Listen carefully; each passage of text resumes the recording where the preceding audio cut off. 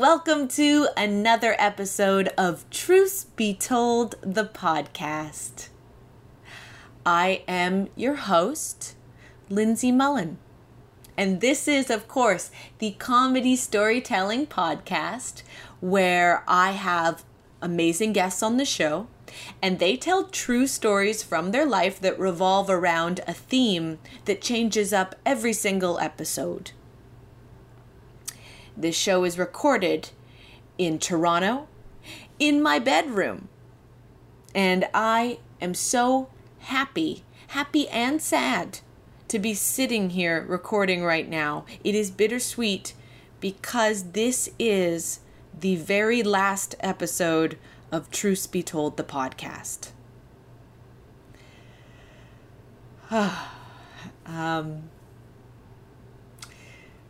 It feels really weird to hear myself say that, actually.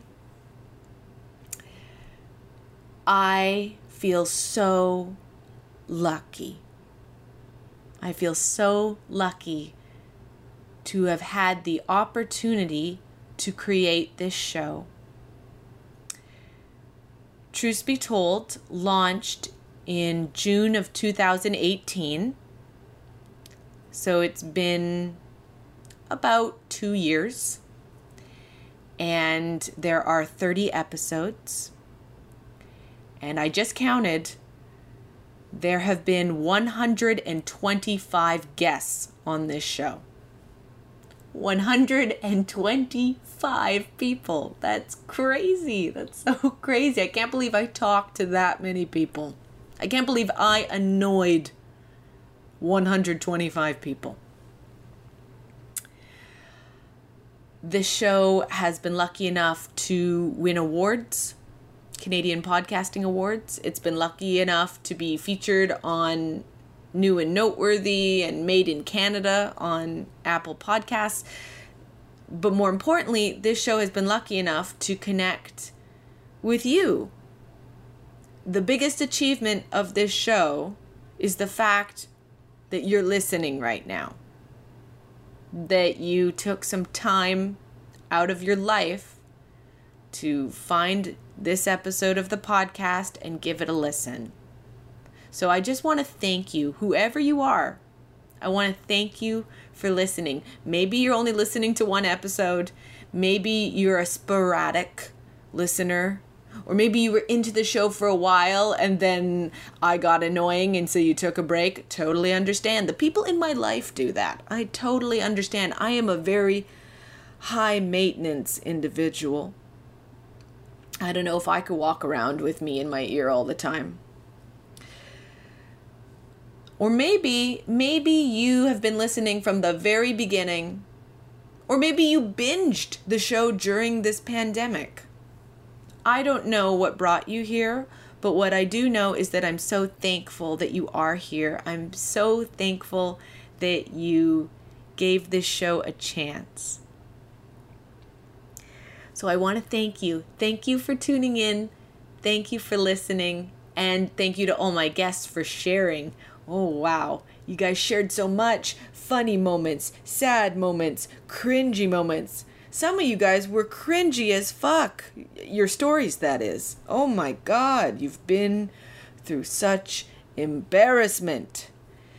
And you were brave by reliving it with me. Thank you. So let me walk you through this last episode, because it's a big boy. This episode is big. I wanted to fill it with as much variety as it could handle. So there, of course, will be stories on the podcast.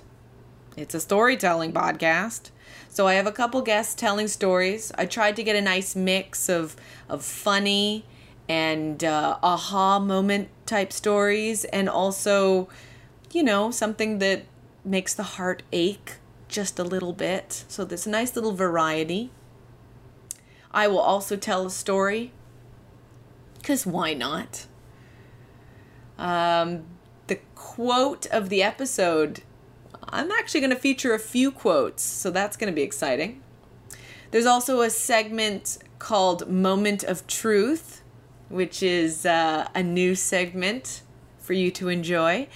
The panel discussion is all about comedy, and I'm with two funny men on that, which is great. And near the end, I will be answering questions that some of the listeners have sent in. Going to answer your questions. And then we'll wrap this bad boy up eventually. It's a long episode, but there's a lot going on, so stay tuned. So I was giving it a lot of thought. I thought, what story will I tell on the very last episode of my storytelling podcast? A lot of pressure. But then I thought, let's go with light and funny. Light and funny and kind of embarrassing. So this is the story about how I learned what oral sex was. I know some of you are in a coffee shop right now and you just did a spit take. You just spilled coffee everywhere. No, I'm not going to tell you some super raunchy story about blowjobs or something. No, I'm going to tell you about how I learned what the words oral sex mean. I was about 13 years old. And, you know, when you're 13, you usually have to take like sex ed in health class in public junior high school.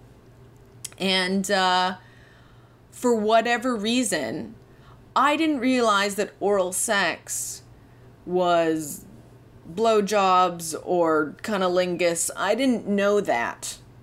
I guess I'd come up with my own definition of what that was. I thought oral sex was making out.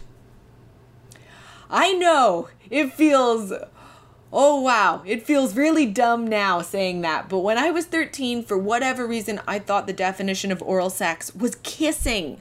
Maybe a little French kissing. That's what I thought it was. So I was already a weird, loud chick when I was 13. I didn't care. Sometimes I got made fun of. I just let my freak flag fly. I didn't give a shit what people thought. Kind of love 13-year-old me. I need a little more 13-year-old me in my personality now.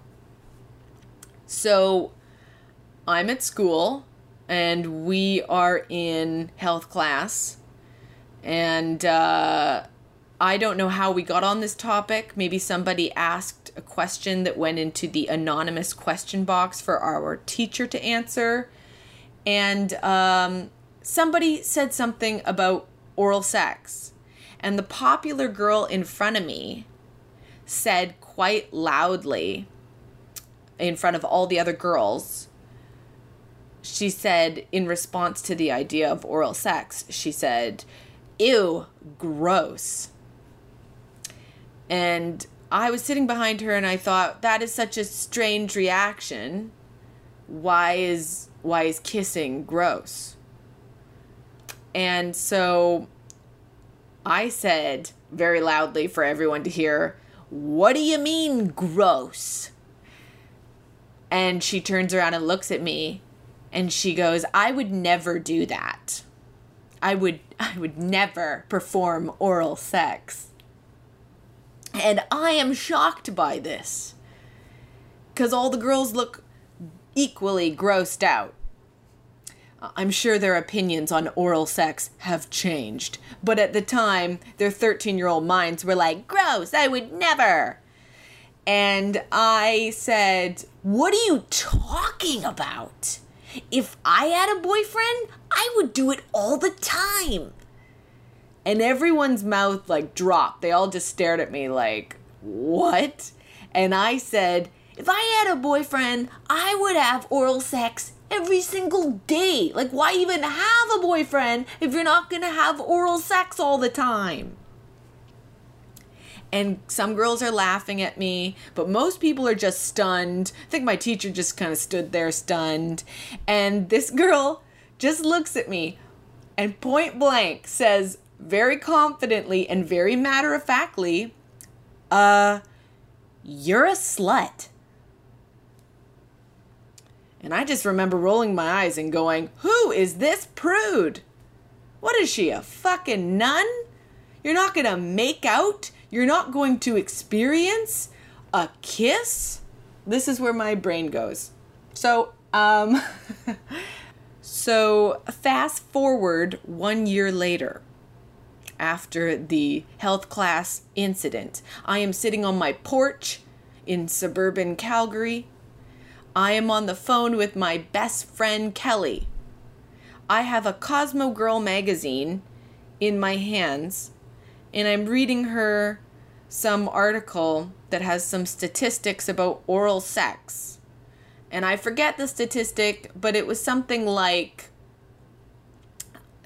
55% of teenage girls report that they have engaged in oral sex. Something like that. And I read this statistic to Kelly, and I say, that seems rather low. It says these girls all have boyfriends, and only 55% of them have engaged in oral sex. That seems very low. I said, if I had a boyfriend, I would make out all the time. Why wouldn't I? And she goes, wait, what is it that you think oral sex is? And I'm like, what do you mean? It's making out. And she goes, oh my God, no, it's not. That's not what oral sex is. And I went, what do you mean? Well, what is it? She's like, it's when you suck a guy's dick. And immediately, I felt my eyes widen, and I am transported back in my mind to that health class, and me speaking on behalf of oral sex, advocating for oral sex, like a congresswoman, and I am now somehow mortified. I am like bright red, and I'm like, oh my God. And all the shame and embarrassment hits me, and I hear Kelly laughing on the other end of the phone, and she's like, what is it? And I tell her this story, and she's laughing her head off going, oh my God. And I think, this is why I'm not popular at school. This is it. Anyways, guys, that's a fun story. What a fun way to learn that you fucked up. I would ask you guys to send in your messages about how you learned what oral sex is, but I think that might be a little too gross for me. So please never, ever do that. All right, time to jump into the quote of the episode.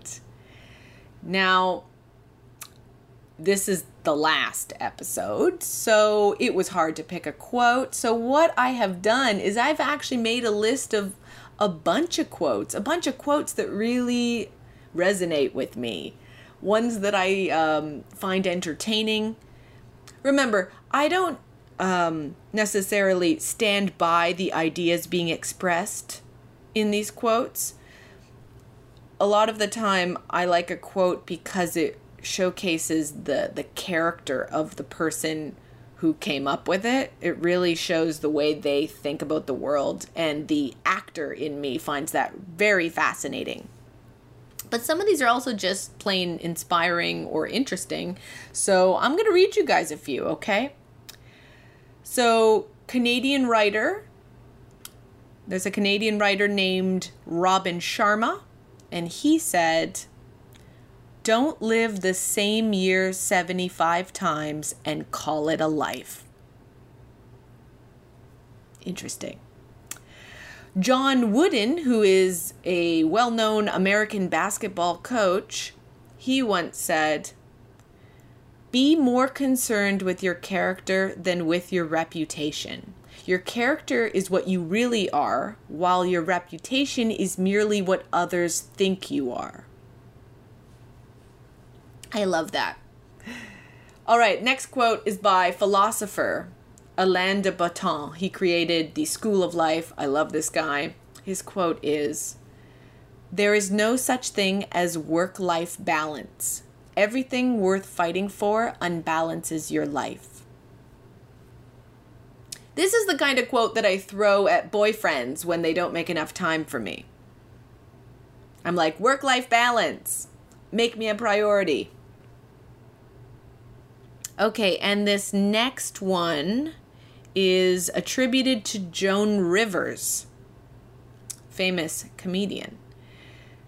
Now, we can't be certain that Joan said this exactly, but a lot of famous comedians have kind of secondhand quoted her by saying she said this. But nonetheless, I really like this idea. The quote is, "There are no victimless jokes." I always try to remember this quote when I'm trying to craft a joke for a script or for a sketch or for some project on stage. It can be really hard to tell jokes, especially in a climate that we're in right now that's very sensitive to things. And you're trying to balance being a good person and being socially aware. And you're trying to balance that with still remembering that every joke has a target and you have to make light of something. Also, I think it's important to remember that not all jokes exist to hurt. Jokes also exist to heal.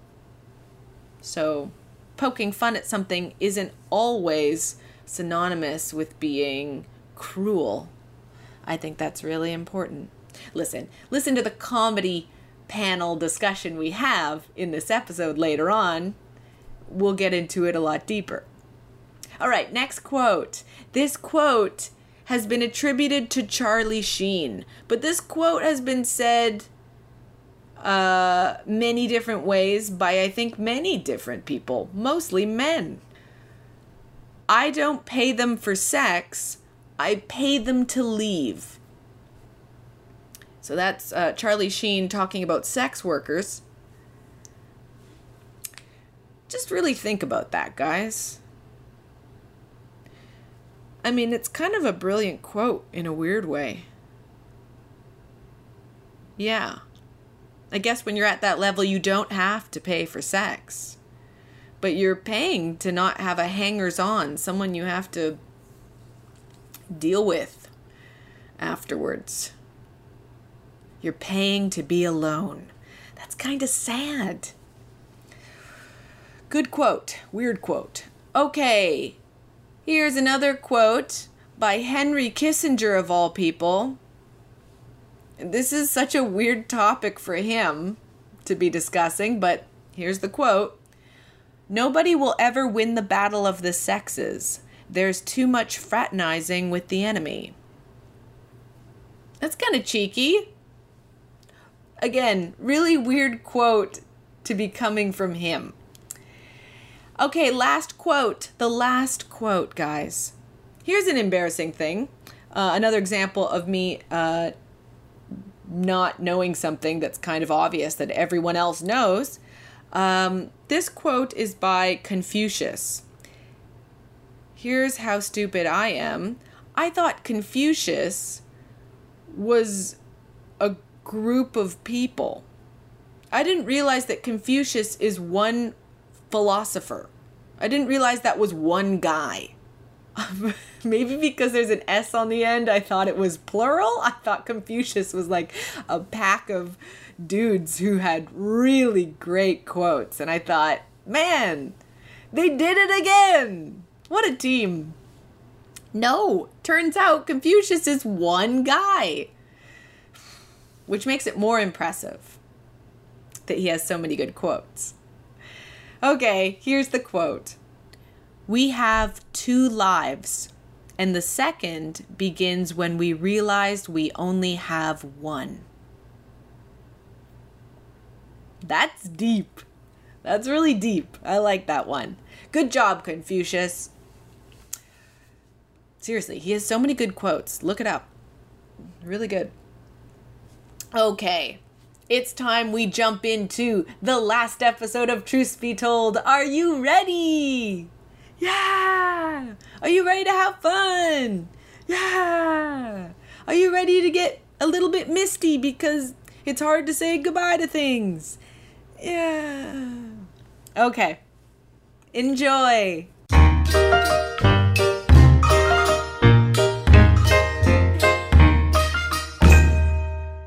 I'm sitting next to comedian Matt Folliott. Hi. Hi, Lindsay. How are you? Good. Good. If my voice sounds a little muffled, it's because I'm wearing a mask because it's COVID times. Yes. Yes. If you were trying to escape from that reality for just a moment on this podcast, just know that you can't. COVID is ever present, and he is being safe and wearing a mask. That's right. Screw you. We're not letting you escape it. You're living in it. Deal with it. Matt is so lovely, and he's great to talk to. You can have long, amazing conversations with him. If you know him even a little bit, like maybe you know him in the Toronto comedy scene, but you're like, oh, he's a bit intimidating, which is what I thought for a long time. Thanks, Lindsay. I appreciate that. But you'll talk to him, and then suddenly you'll be like, wow, he's so nuanced and smart, and you can have these long, great conversations where you feel lots of great things. Thanks. And yeah, I'm not intimidating at all. Do you remember I was just talking about how I like to stand as opposed to sit? Oh yeah, I talked to you about that for maybe 2 or 3 minutes. So yeah, you like standing. I don't know anybody who's intimidating that's like, you know what I prefer? Standing. Right. Right. So Absolutely. And then really talk to you about how I prefer standing. Yeah, I sat on a bench and you stood there next to me. But I do prefer standing, but that's not what any intimidating person would ever tell you. Of course not. There is absolutely nothing domineering No, about an that. intimidating person would be like, I'm taking MMA classes. I'm like, I like to stand. Yeah, so, yeah. There you go. Yeah, MMA is mixed martial arts. Oh, I know. I just have to mansplain to you. I'm sorry. Because I'm intimidating. That's You're what an intimidating person guy. does. Yeah. He also has lots of tattoos. You can't tell because this is a podcast, but he is covered in tattoos. I am, yeah. Which I actually think is great. Yeah. Yeah. The scars of my past. Oh, wow. I don't know. He said some were just for fun. They are. Some are for fun. Do some have deep meaning? Some have meaning, yeah. But most are just for fun. Most are just for fun. Okay. Well, I brought you on the show just for fun. Great. And you have a story. Yes. Go ahead. Okay, yeah. So here's my story. First, I'm going to take you back to when I was about 6 or 7 years old. So if you can, I just want you to kind of drift back to that time in your life when you were a little kid, to 6 or 7, when you were sort of perceiving everything from a 6 or 7-year-old's vantage point. Right. I grew up in East York in Toronto. East York is the only borough in Canada, still is, even though Toronto is a mega city. East York has that claim to fame, the only borough in Canada. Is that true? Yeah, which I think means it's smaller than a city, bigger than a town. I think that's what a borough is, but don't quote me on that. I thought a borough was just a place where people that wish they were from the main part of the city live in, and then they tell out-of-towners that they're from the city. That could totally be correct as well. It's maybe just a complete fabricated thing to make people feel better about their living situation. Okay. So I grew up in a house in East York, and I shared a room with my brother upstairs in my house, and that room was next to my parents' bedroom. And so one night we went to bed like we always did, and I woke up in the middle of the night, and again, I shared a wall with my parents. And in my 6 or 7-year-old brain, when I woke up, I thought what I heard was my mom asking for water. It sounded something like this, like, water, water, ooh, water. Like it sounded like that, like somebody moaning and groaning. The word water. For water. That's, again, this is my 6 or 7-year-old brain. This is what I thought I heard. I think because, moaning and groaning, to me, that sounded like somebody like crawling through the desert, seeking out like something to quench their unquenchable thirst. Right. So that's what my 6 or 7-year-old brain heard, was like my mom moaning for water. And of course, me being like a superhero at that age, somebody who wants to help everyone, I sprang out of bed and was like, my mom needs water. And, you know, you'd think at that time too that you would actually go get water. But I didn't. I was like, I'm going to go check first. And then if it's actually a water situation, I'll go get water. At least maybe that's what I was thinking. I'm not sure. So I barged into my parents' room. And my mom didn't need any water at all. Because she was in the middle of sex with my dad. My parents were having sex. And so I ran in there and they were having sex. And the real image that stands out in my mind when I went in there is that, so it's going to be a little difficult to describe this without seeing this, but I'm going to try and I don't mind seeing it. They're not my parents. Yeah. So it was kind of like my mom was lying down, like, you know, head at the top of the bed, feet at the bottom of the bed. But then my dad was sort of like across, kind of like this, what I'm doing. Oh, you see what I'm doing here? Kind of like they were making almost like a cross. He's like making a cross plus symbol with his hands. So I don't know what sex move that is. I'll never know. I don't know how a man can be on top, yet lying across, making a plus symbol, basically. May I ask another question? Is she on her back or on her tummy? She's on her back. She's on her back. Yeah, so I don't know if he's just scrambling or like I don't know what he's doing. I don't know if he did scramble off and he was kind of like, they kind of like ended up in that position, but that's what I saw. And I still can't explain it to this day. It, like, to me, it always looked like the helicopter blades. That makes sense. Like, it really did. That's what it looked like, helicopter blades. And so I did what any kid would do, seeing something in front of you that you have no explanation of, or you don't know what it. I mean, literally, it looked like a scary impressionist painting to me. I had no idea what I was seeing, so I just screamed and ran out of the room. Did they see you? They did see me. Yeah, they totally saw me, and I screamed and I ran out of the room, and not very far because we shared. I shared a room with my brother, and the room was right beside. So I ran into that room, and they got their clothes on, and they came into the room. And they, I believe they tried to explain to me what happened, but I was so sort of like in hysterics. Like I just didn't know what I saw. And I think I was mainly just asking if they were okay. Oh. Yeah, because I think I maybe thought they were in trouble or something was going wrong in the bedroom. I'm not sure. Are you still sharing the room with your brother at this point? Yes. Yeah. The funny thing is I don't know if he's woken up at this point. He might just be sleeping all the way through this. Okay. And I remember they just were like, no, everything's okay. I think my mom may have tried to explain a bit to me what happened. But I was just sort of in the state of having just woken up, having thought something was terribly wrong. So I was like very jacked up and still quite tired. Still sort of like, it's probably 2 or 3, no, maybe 1 or 2 in the morning. So I'm a little kid. So I'm sort of both hyped up and also like just dead tired and exhausted. I'm curious, were your parents kind of like, while your mom's trying to deal with this, did they have like embarrassed smiles or were they serious? Like, from what I remember, it really did almost seem serious. Like, oh, we were fucking and this kid interrupted us. And now we have to explain to him what this is or like try to comfort him. Like it did seem like, oh man, I ruined the groove. Oh, wow. Okay. Which I think is very funny. Oh. But of course they were very nice, and I think they got me some water, funny enough, even though I thought they wanted water, and my mom did.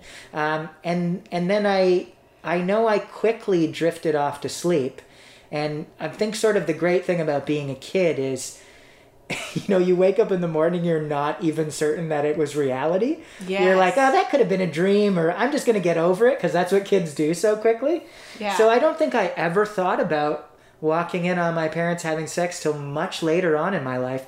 And it doesn't feel like there's no heavy baggage to it. It's just a really odd thing to remember, to one day go, oh, I walked in on them having sex. Right, because even then, when you went back to sleep, you didn't know it was sex. You were just confused. Yeah, I don't think I did. And so years later, when you find out what sex is. Yes, and that's the thing. And I don't think they really did explain it to me. They just sort of comforted me and were like, hey, are you going to be able to get to bed? And I did. I drifted off to sleep. And I don't think I ever mentioned it again. But yeah, later on when you're like, yeah, when you're getting sexual yourself and like thinking about sex, exposed to that, I think that memory sort of came rushing back. Oh, wow. Just that like, oh yeah, like I saw two people have sex and those people were my parents. Oh my Which God. I always wonder too. I'm always like, did that have like an effect on my sex life? Like now do I like to watch people have sex? Like maybe I do. Maybe that's something I haven't explored. Is that maybe there's like, that's like informed my sexuality. I think it'll only inform your sexuality if you try doing, the helicopter blade? the hot cross bun or whatever your parents were doing. That's like true. The, That's true. Yeah. Because I don't want to say like my sexuality is tied in with my parents. I don't think it is. I mean, everybody's in in a Freudian way. But what I'm saying is like, yeah, does it have? Did I get influenced by that? And I'm like now a little like voyeur, like I want to watch. Though I don't think I am. No, I don't think you are either. Yeah, I'm. You know what? For the audience out there, I'm a prude. You're a prude? I'm pretty run of the mill. Yeah. I really See, this am. is another thing that's surprising about you. Maybe because you're covered in tattoos and you're an artist and all that kind of stuff. Maybe people would assume that you're like a wild guy. You're super, you're an improviser. Maybe you're just Mr. Free Spirit. But maybe you have some convention to you that's a little bit boring. I do, yeah. I think that's comforting. Hey, thanks, Lindsay. Yeah. I think that's a nice mix. I am a nice mix. Yeah. I'm a perfectly mixed Aperol spritz. That's what go. I am. Yeah. That's nice. I'm all the right parts. Yeah. A little bit of mystery, a lot of convention. Okay. A lot of conventional stuff. Yeah. I love that story. Yeah, that's it. That's my story of walking in on my parents having sex. That's good, and you're better for it. I am. think. Great. And to the people out there, if you hear somebody moaning for water, you're probably mishearing them. Yeah. They're probably just moaning in ecstasy. They don't want any water. Well, they're thirsty, just not for what you can give them. Right? Oh. Yeah. Oh, now I'm seeing this a whole new light. Oh, wow.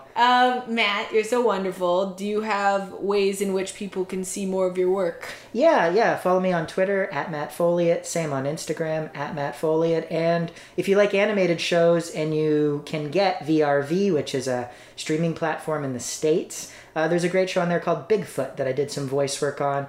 And Bigfoot, the lead, is voiced by K. Trevor Wilson, who's a great stand-up comedian. Yeah, he's and there's great. There's tons of great comics from Toronto on that show. And it's a very funny show. And I think I play a squirrel on it who's very rude and fun, and I play a mystical crow. So yeah, there's some characters I play on it. It's fun. He thinks he does. He's Yeah. not sure. No, He's I do. sure. Yeah, I'm trying to be humble. I play a mystical crow on it. Yeah. For a split second in an episode. Yeah. Oh, thank you, Matt. Thank you. This was fun. Yeah. Bye-bye. Bye.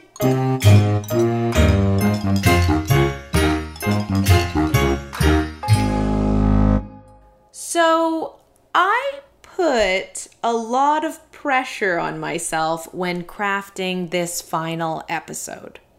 I wanted this episode to be satisfying for people who have been long-time listeners of Truth Be Told. And I wanted to make sure the show went out on a bang and not a fizzle, So figuring out who the final guests would be for the episode was a challenge. There were just too many good options to choose from, and I wanted to showcase as many different voices and perspectives as possible. And so I have found a solution, and this solution will allow me to cram a bunch of people into this episode without making this episode 10 hours long. Necessity really is the mother of invention. I've created a new segment called Moment of Truth. I've collected 5 people, and I have composed 10 questions. These questions are very revealing if answered truthfully. These answers will showcase the inner workings of a person's mind. You will see their true nature. That was my goal anyways, and I think it turned out pretty good. So, who are these 5 guests? Well, we have Nigel Vasquez, who is a film editor, Avery Jean Brennan, who is a transgender actor and advocate. Kathleen Vu, who is my current roommate at the moment. Andrew Hunt, who is a TV writer. And last but not least, Ramona Williams, who is a 2-year-old baby. That's right. I got the hot take from a 2-year-old. And honestly, it's kind of amazing that she was able to answer even half of the questions, because she is still learning to speak English right now. Seriously, it's remarkable that I interviewed a baby. She is still working on basic motor function. So the fact that she took the time to sit down and answer these questions when she has so much on her plate right now, I mean, it's just amazing. Oh, and quick shout out to her parents, Gavin and Gianna. Thank you for helping her answer the questions. You guys are the true unsung heroes. Okay, let's get into this fast food interview style. This is Moment of Truth.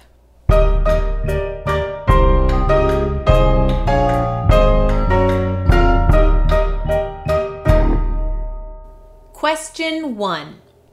What is your all-time favorite meal? Mashed potatoes. My all-time favorite meal would definitely be 2 large orders of chicken wings from my favorite restaurant in Vancouver, Phnom Penh. All-time favorite meal is a Wendy's spicy chicken sandwich with a side of McDonald's fries, because Wendy's fries are a little too doughy. And for dessert, a Big Turk chocolate bar, which a lot of people find gross. It doesn't get a lot of love in the chocolate bar community, but I think they're amazing. There's like a really bad Chinese food restaurant back in Halifax, Nova Scotia called Jean's Chinese. And they do these like combo platters of their Chinese food there. And it's like super cheap, super greasy, like objectively bad Chinese food. But I really love, they have this like chicken fried rice, ginger beef combo with spring roll. And that's my favorite thing. Do you like ice cream? Yeah! Question 2.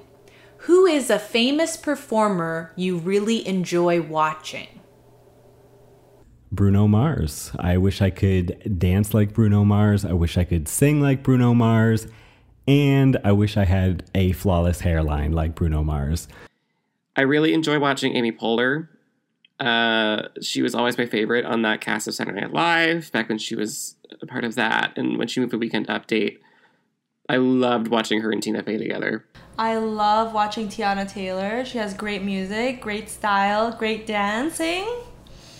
Jake Gyllenhaal. He's a weirdo. Question 3. What are you afraid of?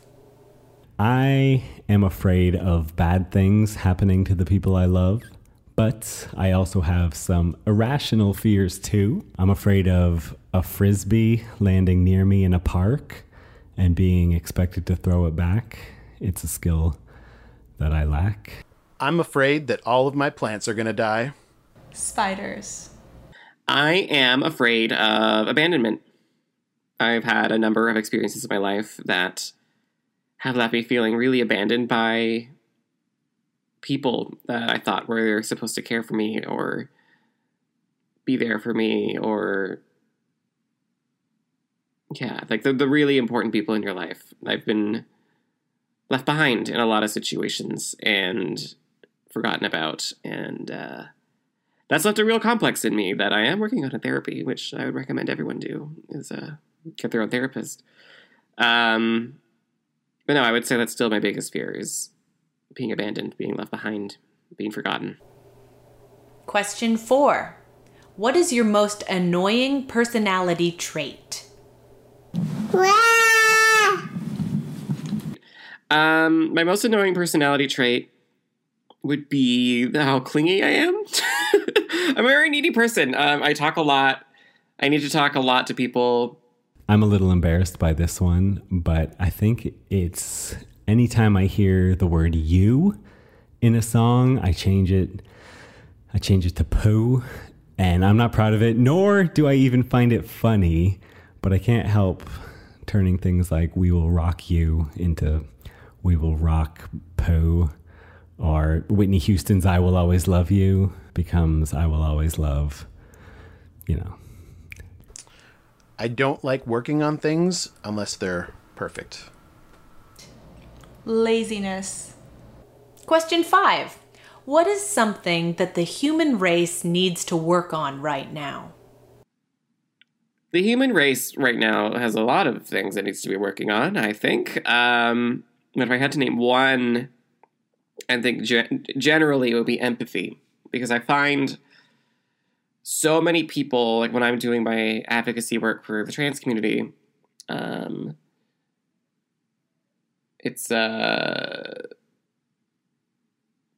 run into a lot of people who are like, I don't know how to understand that because that hasn't happened to me.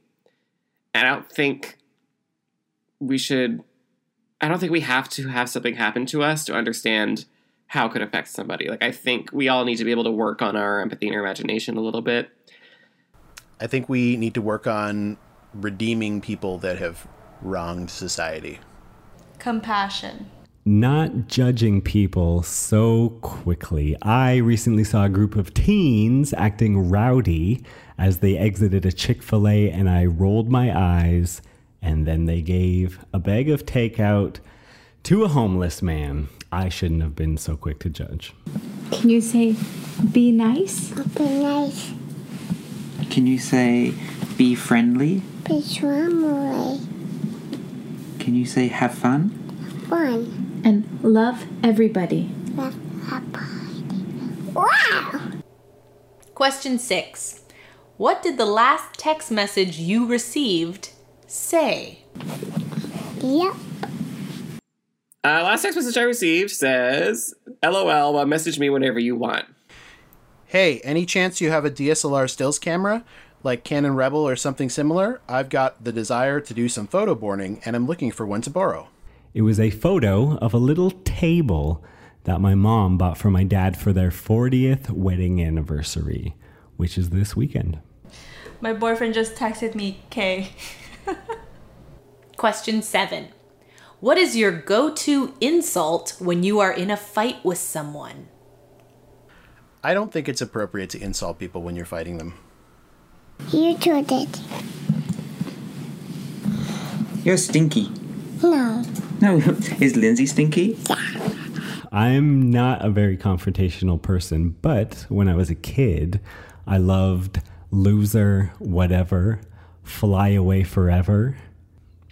I think the best insult that was ever hurled at me was from a group of teenage boys. As I was walking by them, one of them yelled, "That guy's walking like he's got a pickle up his butt."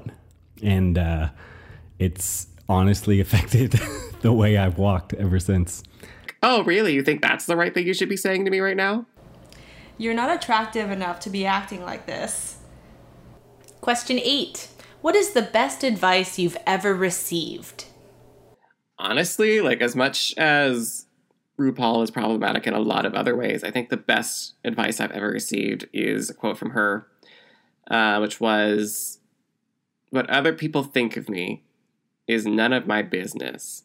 I've always liked that 50 Cent song that goes, go ahead and switch the style up, and if they hate, then let them hate, and watch the money pile up. I don't always follow this advice, but work is infinite. You can only manage time. Probably like, who gives a fuck? Question 9. Can you describe the most romantic moment you've ever been a part of? My boyfriend and I had come back from a date. It had started snowing before we had come home, so I had on sandals, which I couldn't put into the snow, so he carried me from the car to my door. Making breakfast in the morning after canoeing into our campsite in Algonquin Park. we were sitting at the beach, eating sandwiches on a bench, and he dropped his sandwich on the ground, and without skipping a beat, just like looked at it, picked it up, dusted off like the sand from it, and then kept eating it, which objectively, like, one is like, what is that? Two, a little gross. I don't think a lot of other people would find that very romantic, but for some reason in me, that watching him do that just is what made me realize, like, oh my God, I love this person. Someone put a secret admirer Valentine in my locker in high school, and the envelope was full of magazine cutouts of the rock band Finger Eleven, and there was a ticket to an upcoming local Finger Eleven concert with a note that said something like, I know you love Finger Eleven, see you in the pit, from your secret admirer. And I went to the show, and it happened to be someone I had a crush on at the time. And we went on a few dates after that and then just became friends. But I never had the heart to tell her I was not a Finger Eleven fan at all. At the time, I was obsessed with a band called 311. So I think that was a little mix-up there. Finger Eleven, 311. Question 10. What is a final message you'd like to leave with me for the last episode of my podcast? You should be proud. You had an idea in your head and you turned it into something wonderful that exists in the world now. You're like the Green Lantern. And you know what? I can't believe I'm featured on the same podcast that featured Marv from Home Alone. I'm never going to wash my ears again. Congratulations. You did a whole podcast. You did it. Thanks for inviting me to be a part of it. And I can't wait to see what you do next. Yeah, congrats. Keep doing whatever you want to do. You should keep doing the podcast. I think it's quite lovely. Can you say, bye, Stinky Lindsay? Bye, Stinky Lindsay. Bye, Stinky Lindsay. Bye, bye, Stinky Lindsay.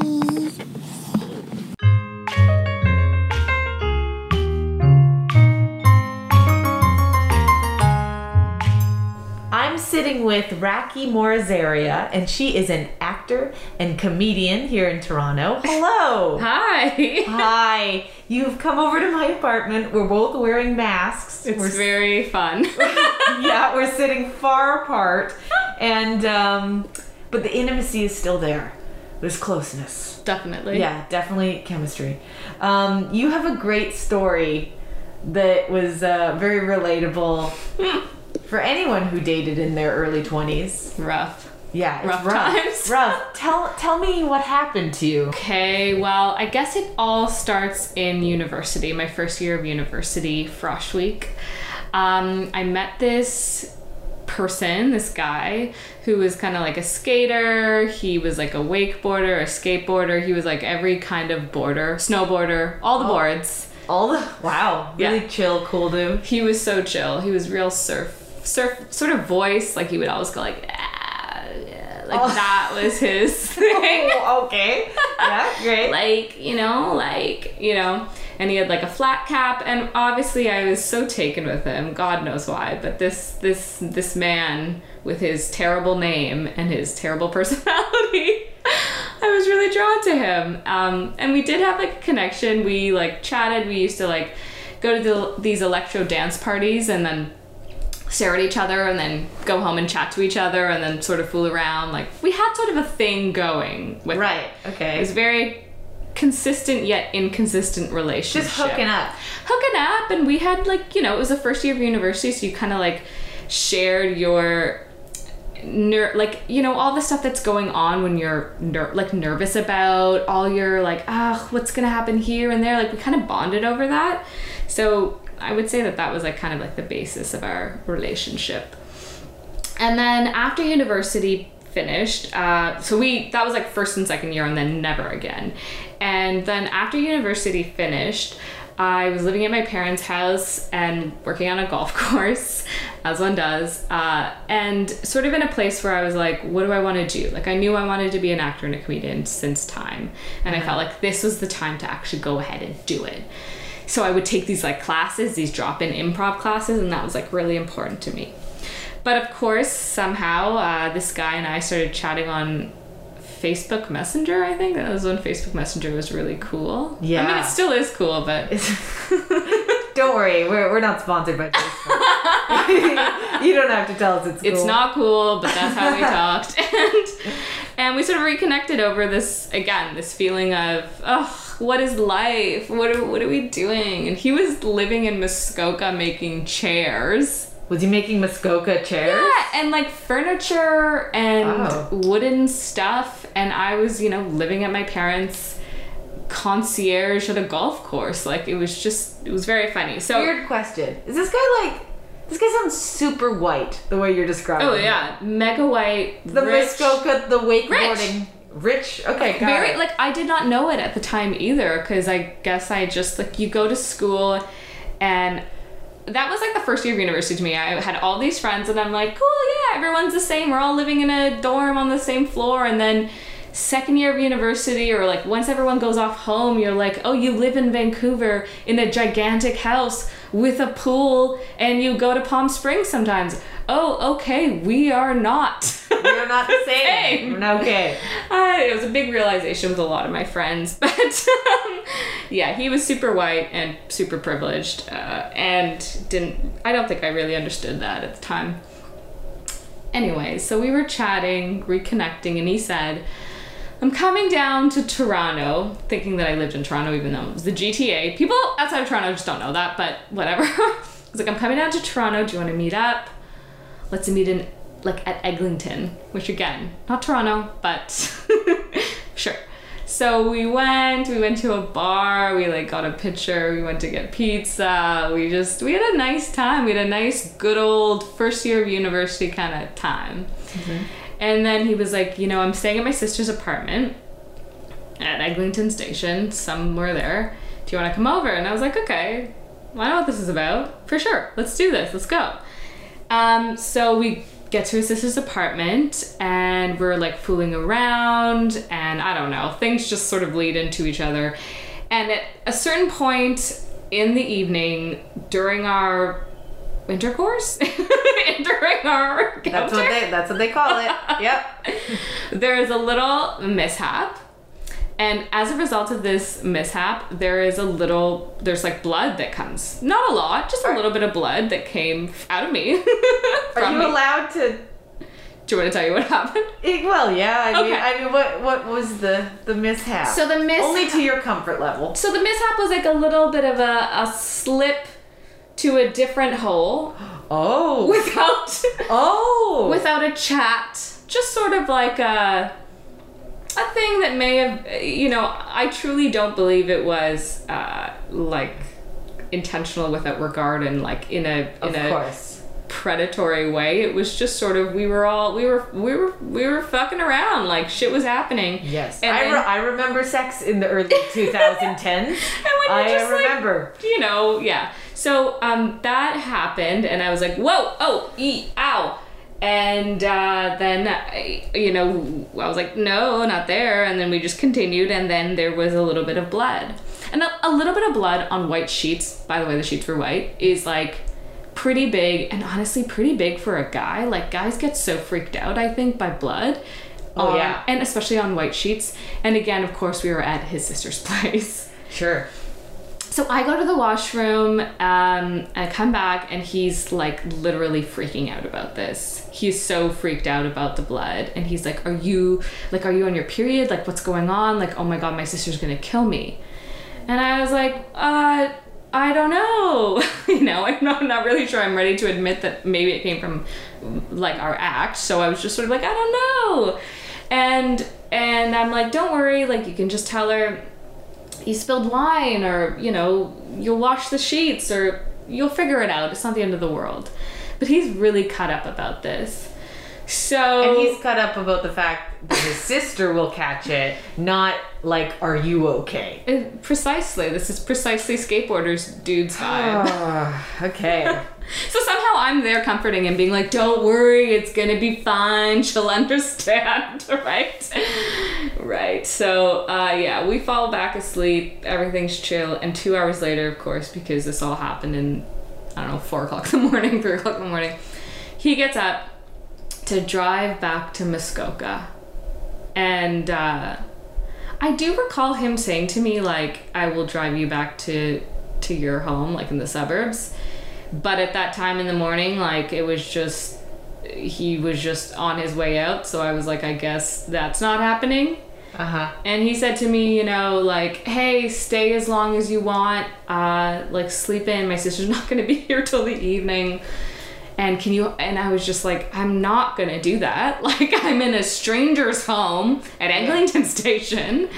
And he was like, oh, and I cleaned up a bunch of the beer cans and some of the cigarettes. Oh yeah, he called cigarettes darts. I don't know if that's a thing, but yeah, you're painting a really specific picture now. Yeah. So anyways, he left and he was like, can you clean up some stuff when you leave? And I was like, sure, I guess. So minutes after he leaves, I get my stuff together to leave.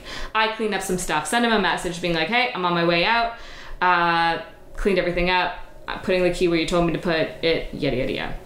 He sends me back a message being like, can you do me a favor, can you get rid of the sheets, can you take the sheets off? And I'm thinking, well, that's weird, but okay. So I take the sheets off and I'm like, what do you want me to do with them? He's like, just throw them out. I'm like, full sheets, wow, that's so luxurious. Okay.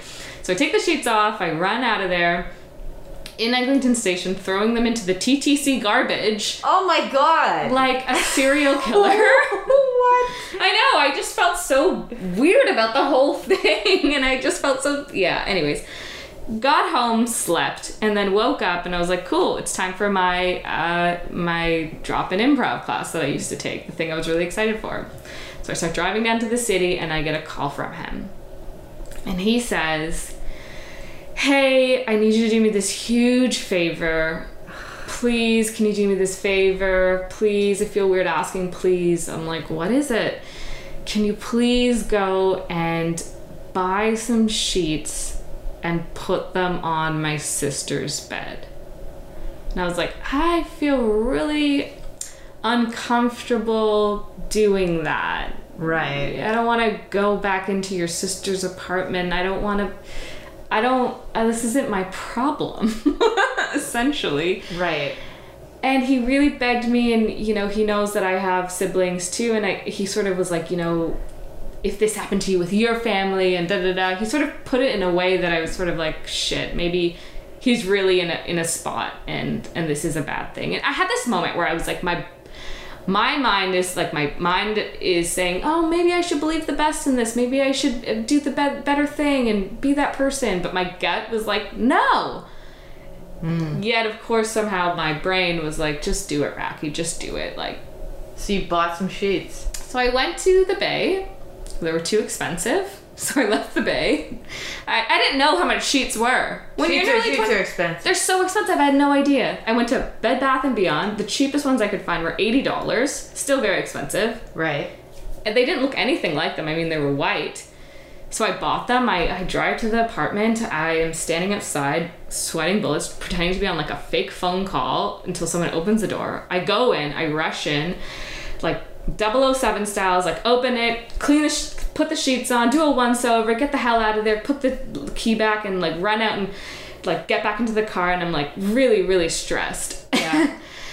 And I look at the time and I realize I'm not gonna make it in time for my drop-in class. You have to be there like half an hour early to like to actually have a spot there. So I'm like, okay, I guess I'll just go home. But at least I did the thing. So I sent him a message being like, I did the thing.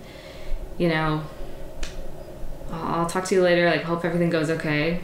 So the next day, I don't get a message from him. So I send him a message being like, hey, how'd everything go? Did your sister notice? I mean, the sheets weren't totally the same, but hopefully everything went okay. And by the way, the receipt was $80, so you could e-transfer me whenever you want. Right. And I got no response. You got no response. So you bought him $80 sheets and he didn't send you any money. He didn't send me, I sent him a message about it. He said initially when I bought the sheets, I was like, they're $80, is that okay? And he was like, yeah, I'll e-transfer you. And I was like, okay, sure. $80 was a lot for me. I was working at a golf course, like, you know what I mean? Yeah. And so I sent them, I had sent him that message. I got no response. A couple of days later, I sent him a message. I got no response. I have never heard from him. He never paid. I never got the $80 back. Oh my God. I broke and entered into someone's home over something that was technically his fault. And I never got that money back. And he's just living his life.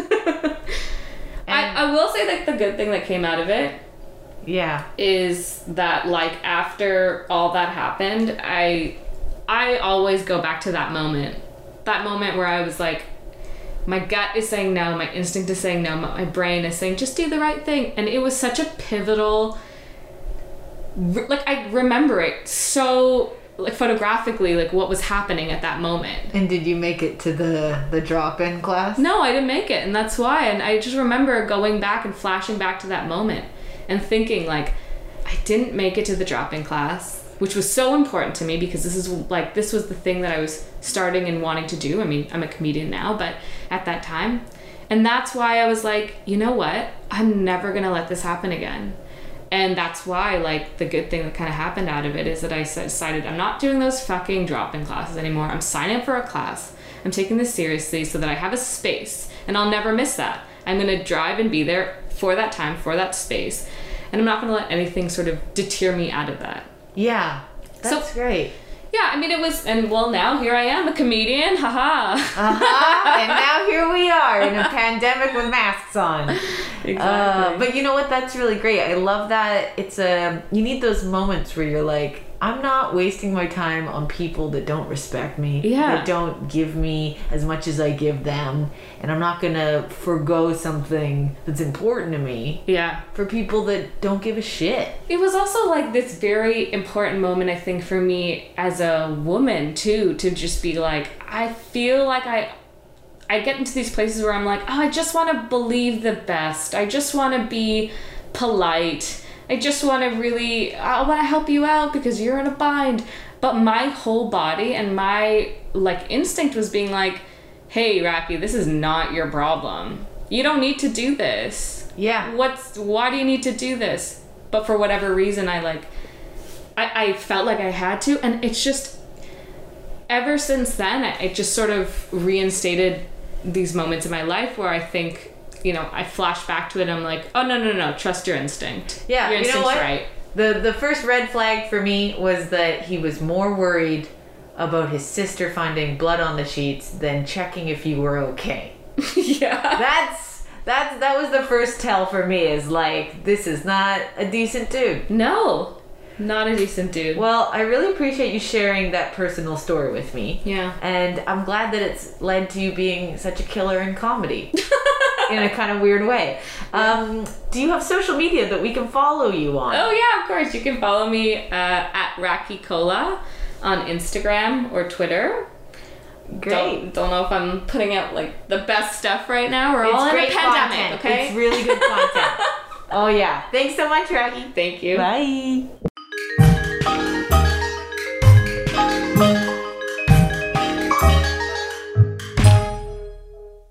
Hello, and welcome to the panel discussion. This is the very first Zoom panel discussion I have ever facilitated on this show. And this panel discussion is all about comedy, and I'm lucky to be joined with two very funny men. Both these men performed on the Second City main stage with me for a period of time. I'm joined by Devin Highland, who is a comedian and musician. Hello. Hey, Lindsay, thanks for having me, and I really had fun carrying you on the Second City main stage. That is such a shitty thing to say. No, we carried each other. There were times you were weak, and I carried, right? Sure? No, check the tapes. I don't think that happened. And I'm also joined by Brandon Hackett, who is a... You both carried me. Yeah. No. He's a comedy performer and a writer. Hello, Brandon. Hi, what's up? Not much. Just had a cold, and I'm 99% sure it wasn't corona, so I'm feeling good. Did you get tested? No, but my friend got tested who spent a lot of time with me, and I'll find out what he says today. But if I don't feel sick anymore, I might get tested. I should get tested. Should I get tested? Yeah, you should get tested. Probably. I thought you had to have like a fever. You can't just have a sore throat. No, some people can, some people are asymptomatic or very lightly, like have light symptoms. And it varies from person to person too, and the severity is definitely different among people too. So it's worth getting a test. Thank you. Okay, good. I feel a lot better. So, Lindsay, do you want to do this? Do you want to do this later so you can go get a test now? I'm good. I like that we had a little CDC moment on the panel discussion. Jumping into comedy, you guys are funny guys. I want to start with a very obvious question. How did you find out you were funny? Were you funny as kids? When was a moment that you remember getting that first laugh? Okay, so the first time I felt that I liked, I felt that I was like funny was I was in grade 5, a grade 5 teacher who found like an abridged or an adapted version of Twelfth Night and staged that production with us grade 5s, and she cast me as Malvolio, I guess because I had like a weird, I had very much a performative energy as a kid. And I remember putting on like a big, whatever I thought was an English accent at the time, at 10 years old, and really just going full ham. You're a ham sandwich? And, yeah. And it was super fun. And I just remember seeing my friend's mom dying. In the audience, just laughing so hard, not because it was especially like great, but it was just, who was this 10-year-old boy behaving like this camp English fusscot. So that's the first time I think I thought it was funny. Yeah. You know, it's funny you say that they were dying laughing, but not necessarily because you were funny, because I remember watching the special features on Freaks and Geeks, and I can't remember this guy's name, but he does Kevin Pollak's video podcast. He's one of the 3 main guys on Freaks and Geeks. You guys know who I'm talking about? He's like very, he belongs to the Friars Club. Not Martin Starr. No, not Martin Starr and not Sam, but the other guy. So anyway, he was like all proud of his audition, and then afterwards they were like, no, we were laughing at you. Oh my God. And then they cast him on the show. But that's great. I would have loved to have seen you, Brandon, as a hammy, what was the name of the character you played? Malvolio. It's very on brand for you too. I feel like if you were going to tell me the first time you were funny, it being Shakespeare makes sense. I guess, yeah, and that's that vague sense of what the Brandon persona has become. What about you, Dev? Well, I wasn't funny really for like a long time until I was about 13 or 14. And then I was out walking in the woods, and there was this rock that has a star on it, and I picked it up underneath it. Lo and behold, is this weird gas, and I breathed it in, and ever since that day, I've been riffing, giffing. They just breathed in some helium, I guess. Yeah, and the high-pitched voice really, endeared me to the. I think that was on your resume. It said gas rock somewhere in there. Yeah. Well, I don't know why you got a copy of my resume, because I don't hand those out for free. Whenever I go to casting and they're like headshot and resume, I say, yeah, that's $240. That's actually how Tim and Eric got Bob Odenkirk's attention, because they put an invoice for the cost of the package that they sent out to him, and they put that on the front. He thought that was funny. That's great. Oh, is it for real? Yeah. That's so brazen and so funny. Yeah. Do you have But I don't know, just as a kid, my dad was funny, and yeah. Yeah. Mm-hmm. What were your past comedic influences, guys, and who do you like now? Like people in the game right now, who excites you when you watch them, and who did you like when you were younger? When I first started, I liked Robin Williams a lot, and I liked Jim Carrey a lot, and I liked the end credits of Liar Liar when they were doing all those outtakes, and Jim Carrey, was like, "It was me," and a goose, and all that sort of stuff. It just looked like so much fun, so I wanted to get into film at that point. But just in terms of being funny, like my dad used to do this voice where, a lot of people do this voice where it's like, hey, how's it going? And like that sort of thing. Yeah. But then he wouldn't do it when I was older. Like when I was like 10 or 11, I was like, do that voice. And he got very self-conscious and said no. But that was it. That's my story. And now who do I like now? I like everyone on SNL, with I don't think any exceptions this season. I'm a big SNL head. I always follow SNL and I watch every episode, and people say it sucks, but I say, every episode there's going to be one good sketch in there. Plus, they don't do the whole episode for you. They do it for all of America. So, maybe this sketch isn't for you, but the next one will be.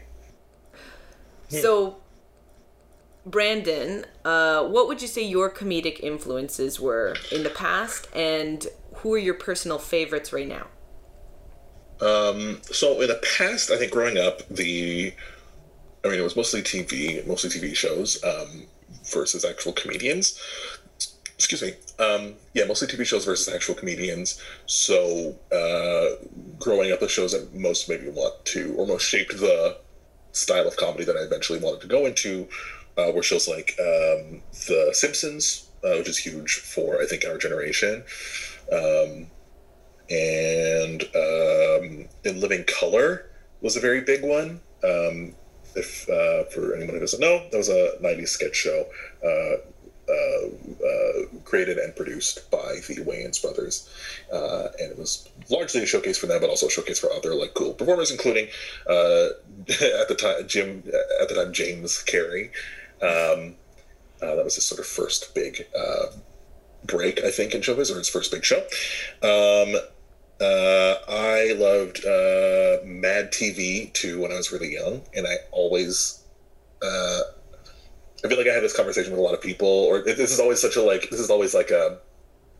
get one of two responses basically from other people. So either I mention Mad TV, they're sort of like, okay, or I get, oh yeah, Mad TV was way better than SNL at the time in a specific period in the 90s, which is something that I actually kind of agree with. I really do love SNL, but I do think that for certain periods in the 90s, it had kind of become a little bit staid, or it had sort of settled kind of into this kind of malaise based on that sort of format. And obviously it's self-revitalizes every couple of years, but I felt that Mad TV was sort of this sort of fresher, character-based alternative to SNL for a hot minute. I think specifically when you had Deborah Wilson and Phil LaMarr and Nicole Sullivan and Pat Kilbane and Will Sasso and stuff like that in the show. There was a couple years that were really kind of exciting and fun, and then eventually got to be a little bit it got to be a little bit much with the characters. I mean, I think Miss Swan didn't need to happen in the first place, and they decided to make an entire season's worth of material of just Miss Swan sketches. And then when I got a little bit older, I started getting Conan and stuff like that. Oh yeah, I'm a big Conan fan. Yeah. Okay, let's do the vote here. What are the favorite late night talk show hosts? Because I there's ones that I can't stand, and then there's ones that I really love. I think Conan's my favorite. What are your guys' favorites?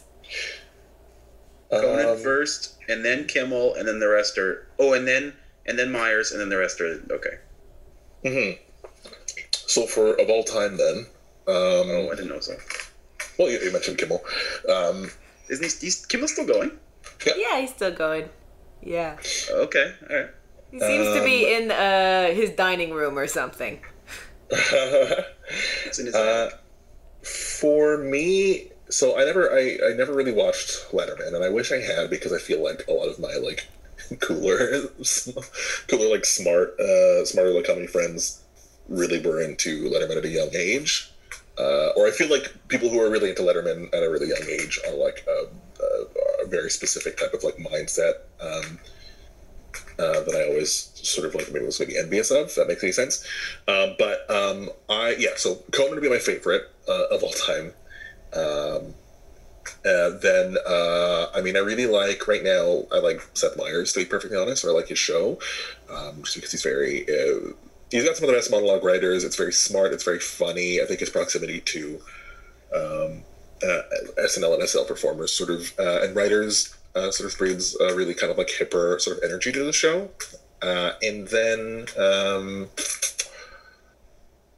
I feel like that's sort of it. I really liked Colbert when he had the Colbert Report, but that's not even necessarily really a late night show. I think probably everyone else after those two. Okay. Switching gears. Hey, Lindsay, what about you? What's your who do I love? Who's your favorite? Hey, can I guess? Yes, go ahead. Is it Mike Bullard?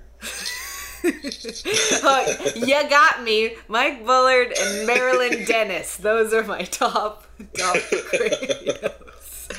I like Marilyn Dennis. She's really? Great. Yeah.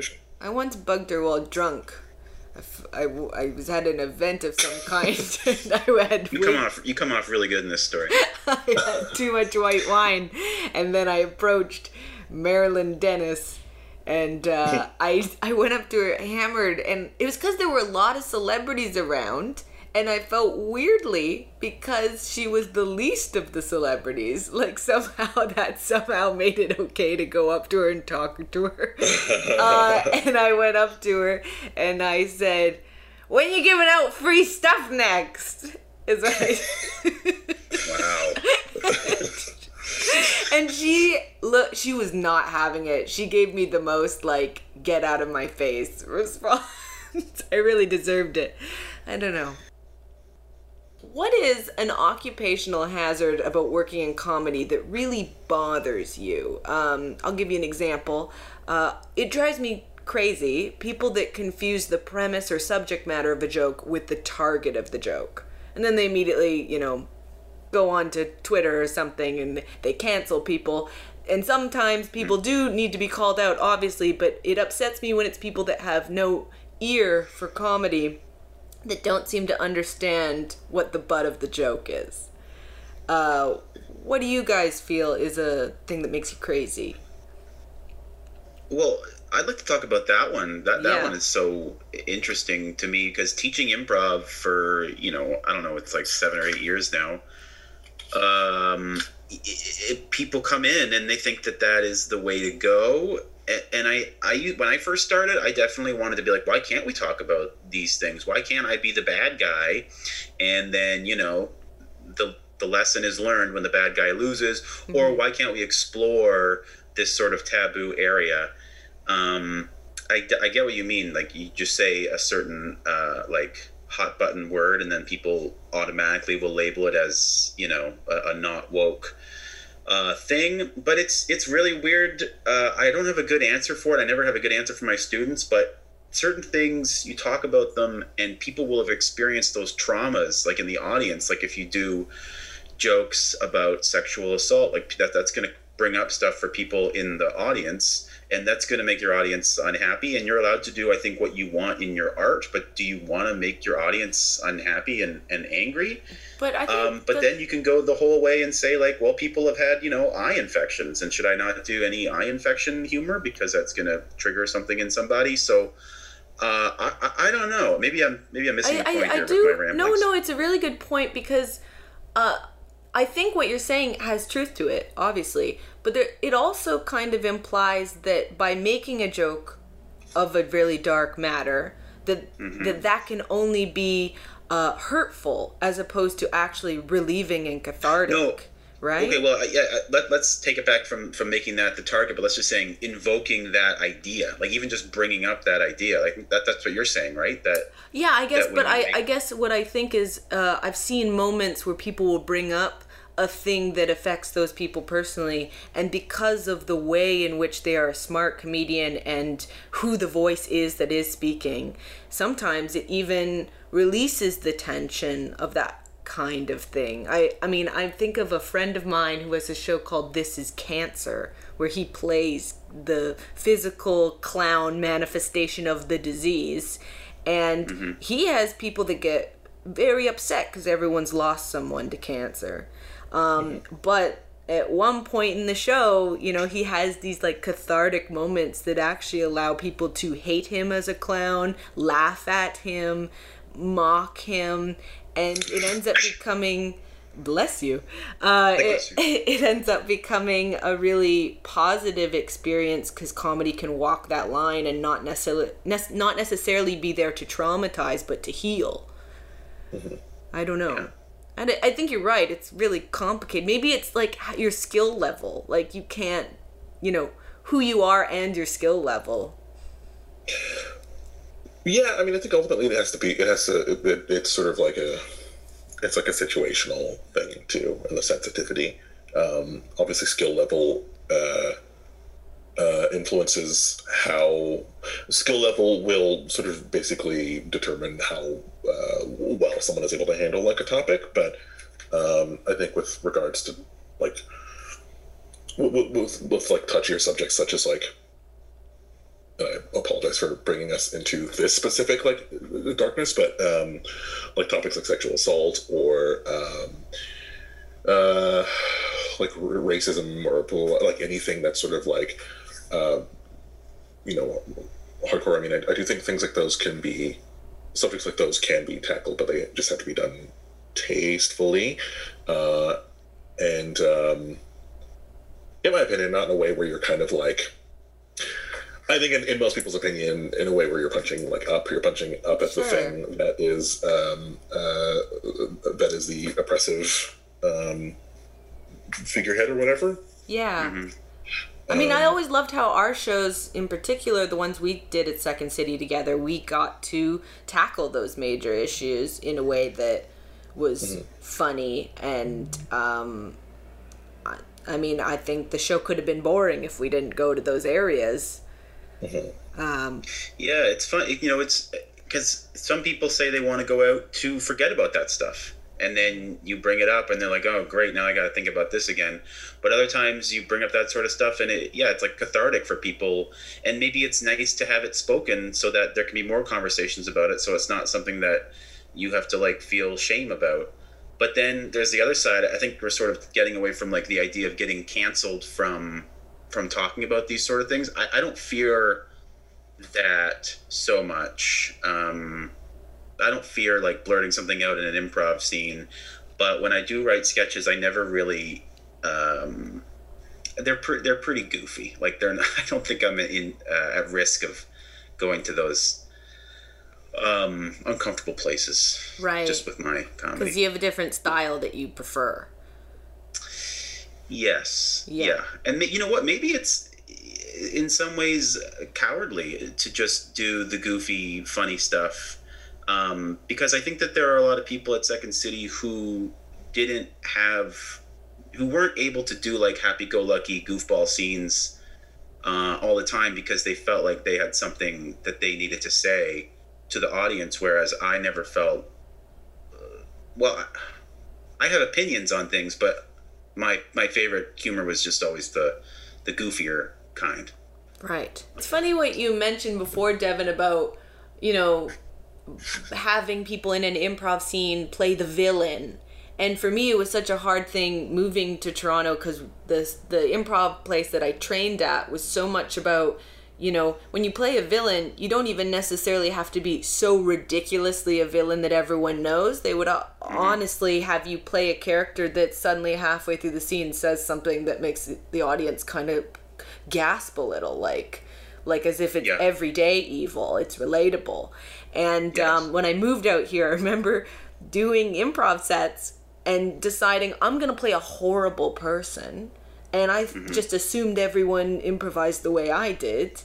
And I ended up in a certain scene getting hung out to dry by another person who didn't like destroy my character. And they actually got very frightened and treated me as though what I was saying was my own views, which was my worst nightmare. Because to me, I'm like, we're actors. We're playing characters. And I remember getting off stage after horrible awkwardness and turning to her and going, "You left me to die out there. Now everyone in the room thinks I think that." And I just realized, maybe one of the keys to talking about harder issues or playing a villain or what have you is playing with people that you trust and that you understand what you're both trying to achieve together. Improv is such a risky one to tackle those things, especially if you're with someone who's like, "I don't even want to touch that topic with you." Last question, guys. I want to talk about being Canadian and being in comedy. A lot of famous Canadian comedy figures. We're a country that has some funny exports. Unfortunately, sometimes the Hollywood North thing does not make anyone super famous. I'm curious how you guys feel with the pull that some people have to go down to LA or New York or staying here. How do you guys feel about where you're at with that? So, for a very long time, when I was working towards whatever the big comedy job was that I wanted to get, I figured that if I got it, then my next step would be America. And I always, when I thought of America, I always thought about like New York, because that's a city that I have loved traditionally, like a lot of people.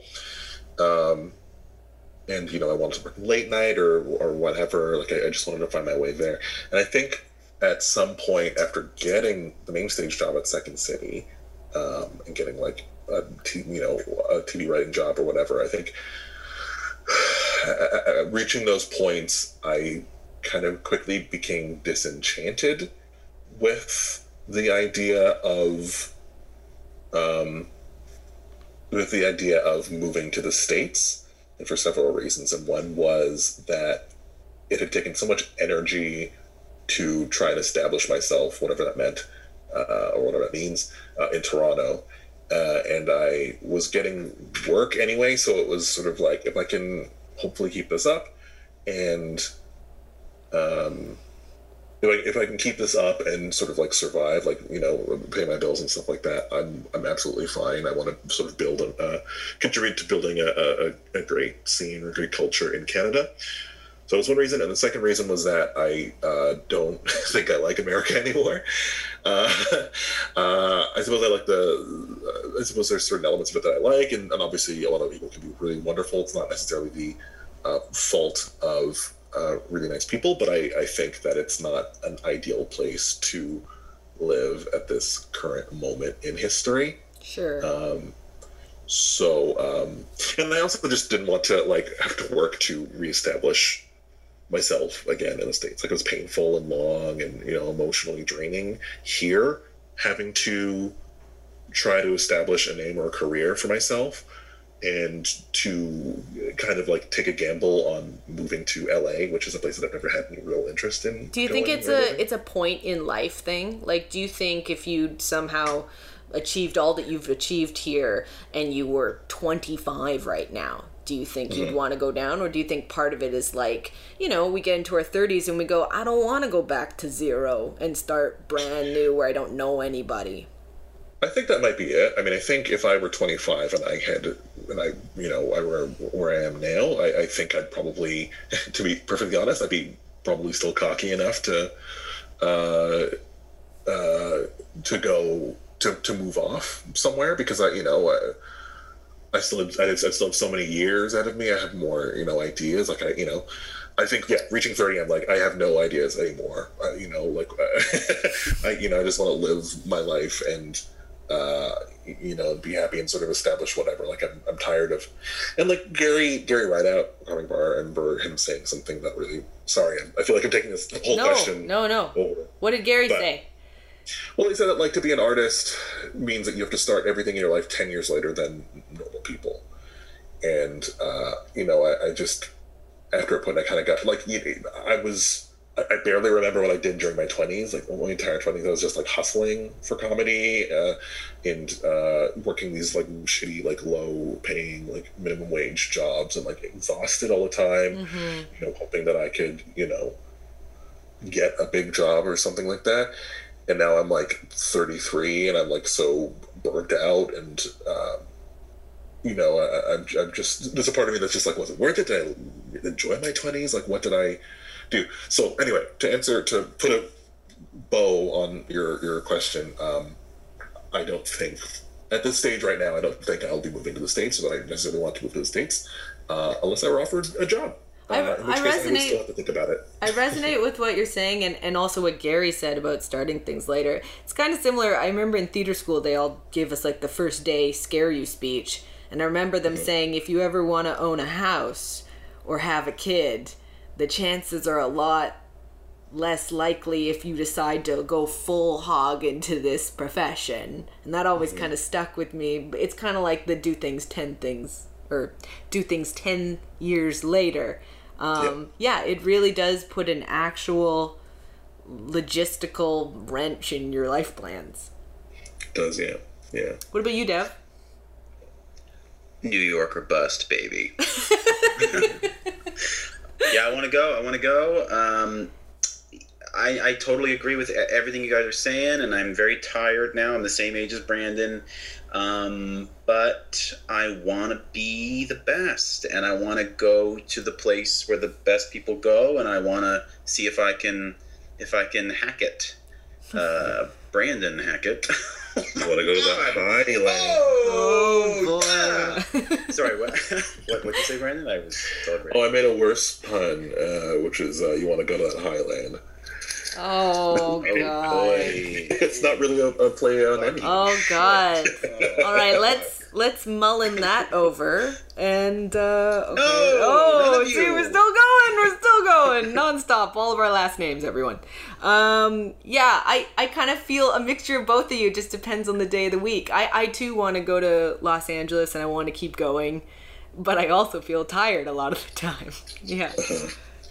Yeah. Well, it's hard. I mean, I also think that because there is a ceiling here, sometimes, you know, like fear sometimes is that like I will not grow past where I have past the point where I'm at now. You know, like you're already pretty tall. Yeah, you know, I'm 6'5". You know, I want to be 8 feet tall. But like, you know, like sometimes I'll look at like some Canadian comedy and kind of cringe. Just because it's like very Lindsay's show. You mean like Lindsay's like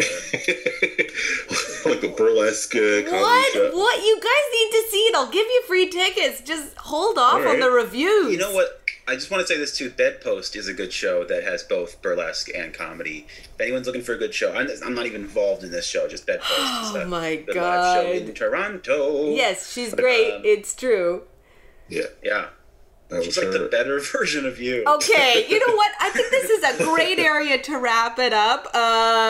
Devin going to America, Brandon uncertain, Lindsay don't know. Lindsay Mullen, that's me. Guys, thank you so much for being on the podcast, on the very last episode. I appreciate it. And it's been lovely talking to you both. You too. Yeah. Yeah, thanks so much for having us, Lindsay. If you could just jump off this call, Brandon and I are going to talk for a bit. You're such a jerk. Okay, thank you. Bye-bye.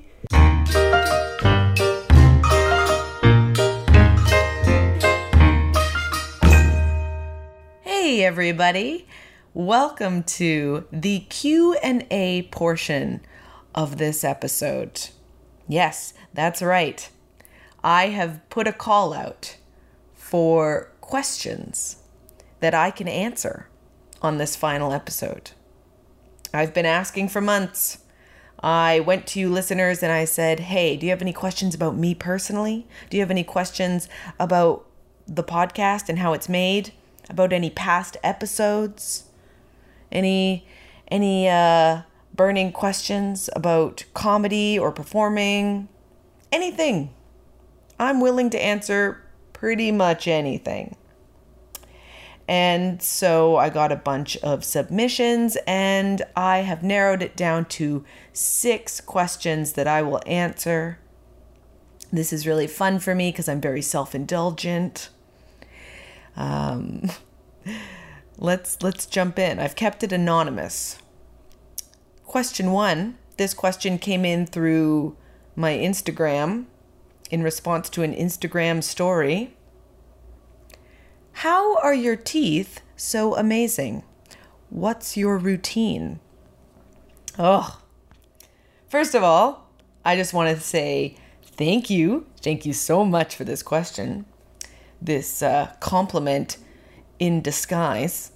I feel amazing because I am obsessive about my teeth to a fault. It's a mental health issue. I'm not joking. It is. So you saying that my teeth look nice really hits a nerve and makes me feel really good. So thank you. I obsess over it too much. I have had braces. My straight white teeth are not God-given. I had braces in high school. I asked for braces. I got braces. I pressured my orthodontist to get them off in time for prom. He bended to the will of a 17-year-old, I guess, and he tightened the lower braces a little too tight and killed one of my front bottom teeth. And over the years, it turned gray. And that was heartbreaking for me, especially as an actor and someone who's constantly having to look at themselves on film or in photos. It slowly turned gray. And as I got more obsessive over it in my mid-20s, I decided to get Invisalign. So I wanted to straighten my teeth even more. And then once I straightened them, I wanted to get 2 veneers on the bottom teeth to block out the darkness of that gray tooth.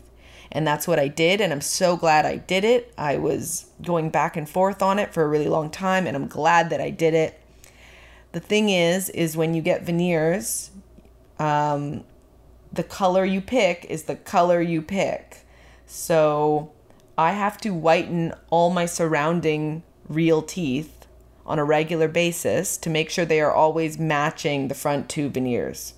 So anytime the front 2 are looking particularly white in comparison to the other teeth, I know it's time to do a little whitening action on everything else. So I order whitening syringes from eBay or Amazon or whatever, and they are carbamide peroxide tooth bleaching gel dispensers. They come in different levels of percentages. I am not a dentist, so do not do anything involving your teeth without talking to your dentist. I am no professional. I'm just a person, so please talk to your dentist about whitening. And that's what I do. I put them in my retainer trays and I leave them in for an hour and it whitens them, and I do it once every 2 months or something. Also, I like to swish with coconut oil. It makes my gums a little more healthy and it's good for whitening. So, and it's all natural. The important thing is to make sure you don't harm your enamel.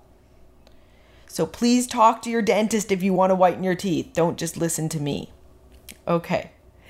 Question number 2. How many of your guests have you boned? Wow. Okay. Here we go. So, let's get really specific here.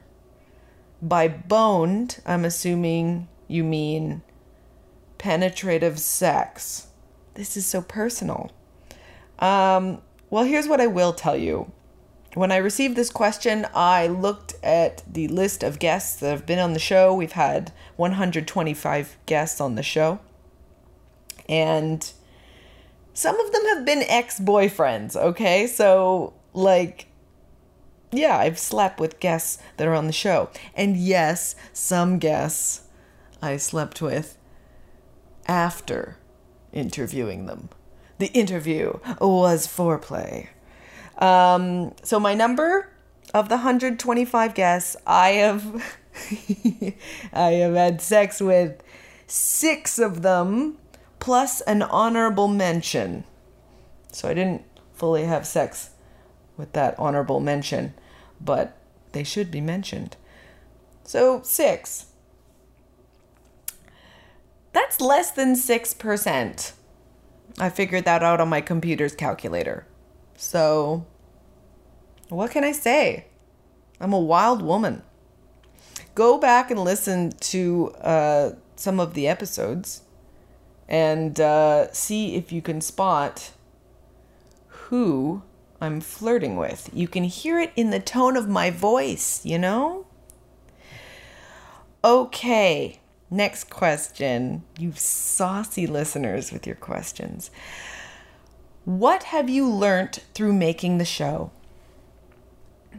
Not to be boring, but a lot of what I have learnt is very technical, just interviewing skills. I've learned a lot about editing, just like leaving a pause so that it makes it easier for my editor when I'm recording. Like I try to leave a space, or I've learned a lot about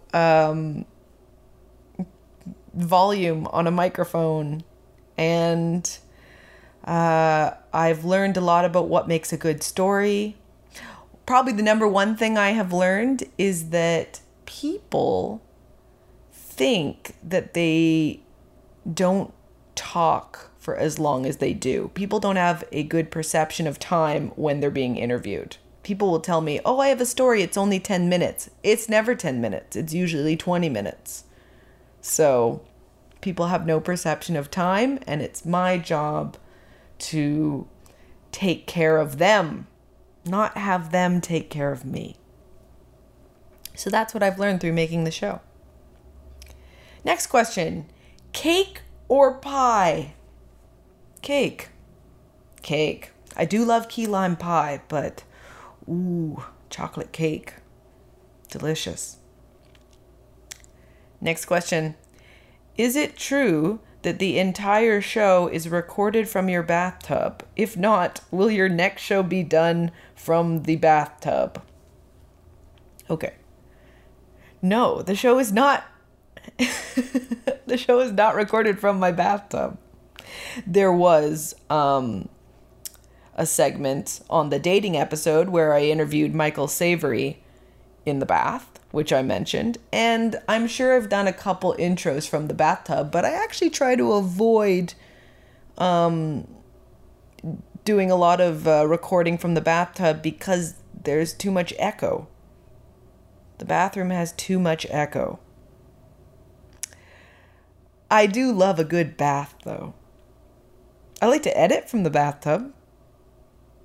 Okay, next question. What does the future hold? Well, creatively speaking, I'm trying to write a pilot right now. So that's something I want to work on throughout the rest of the summer and into the early fall. I'm also trying to meditate every day.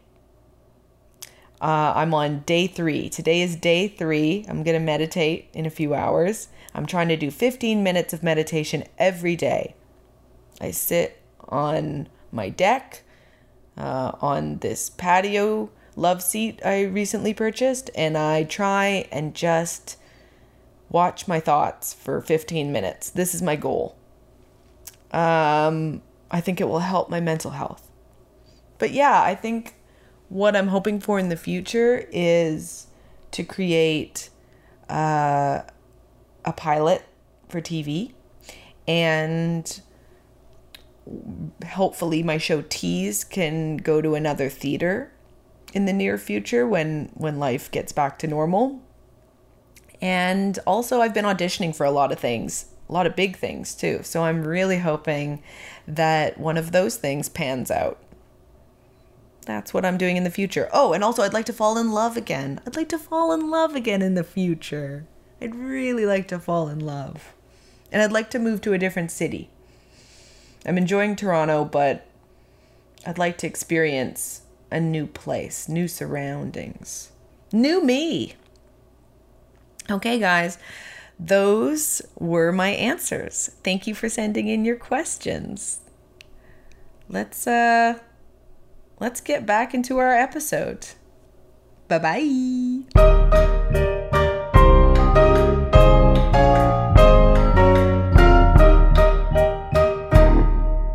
I'm sitting here with Colette Mix. Hi. Hi. How you doing? I'm very good, thank you. How are you? Yeah, I'm very good.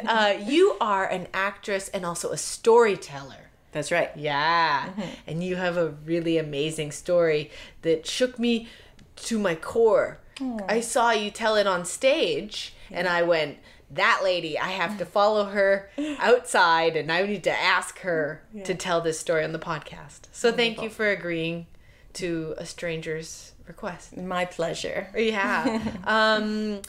Before we jump in, you know, you're an actress. You said you are most well known for being on a Disney show. That's right. I was the mom on Naturally Sadie. Naturally Sadie. Yeah. Mm-hmm. Okay, what was that? That when was that, or what was when was that? That was maybe 7 years ago. I did 3 seasons, and everyone knows Charlotte Arnold. She played Sadie, and then she was on Degrassi, and so it was lots of fun. You better believe I'm gonna Google this. Okay. Okay. So your story really affected me. I'm just gonna let you launch in. Okay. So I'm sitting in front of my very messy, cluttered desk, and I can taste this metallic taste in my mouth, and I realize it's blood because I've been biting my lip, staring at this phone number. And it took me 2 hours to find this phone number, and it's David's phone number.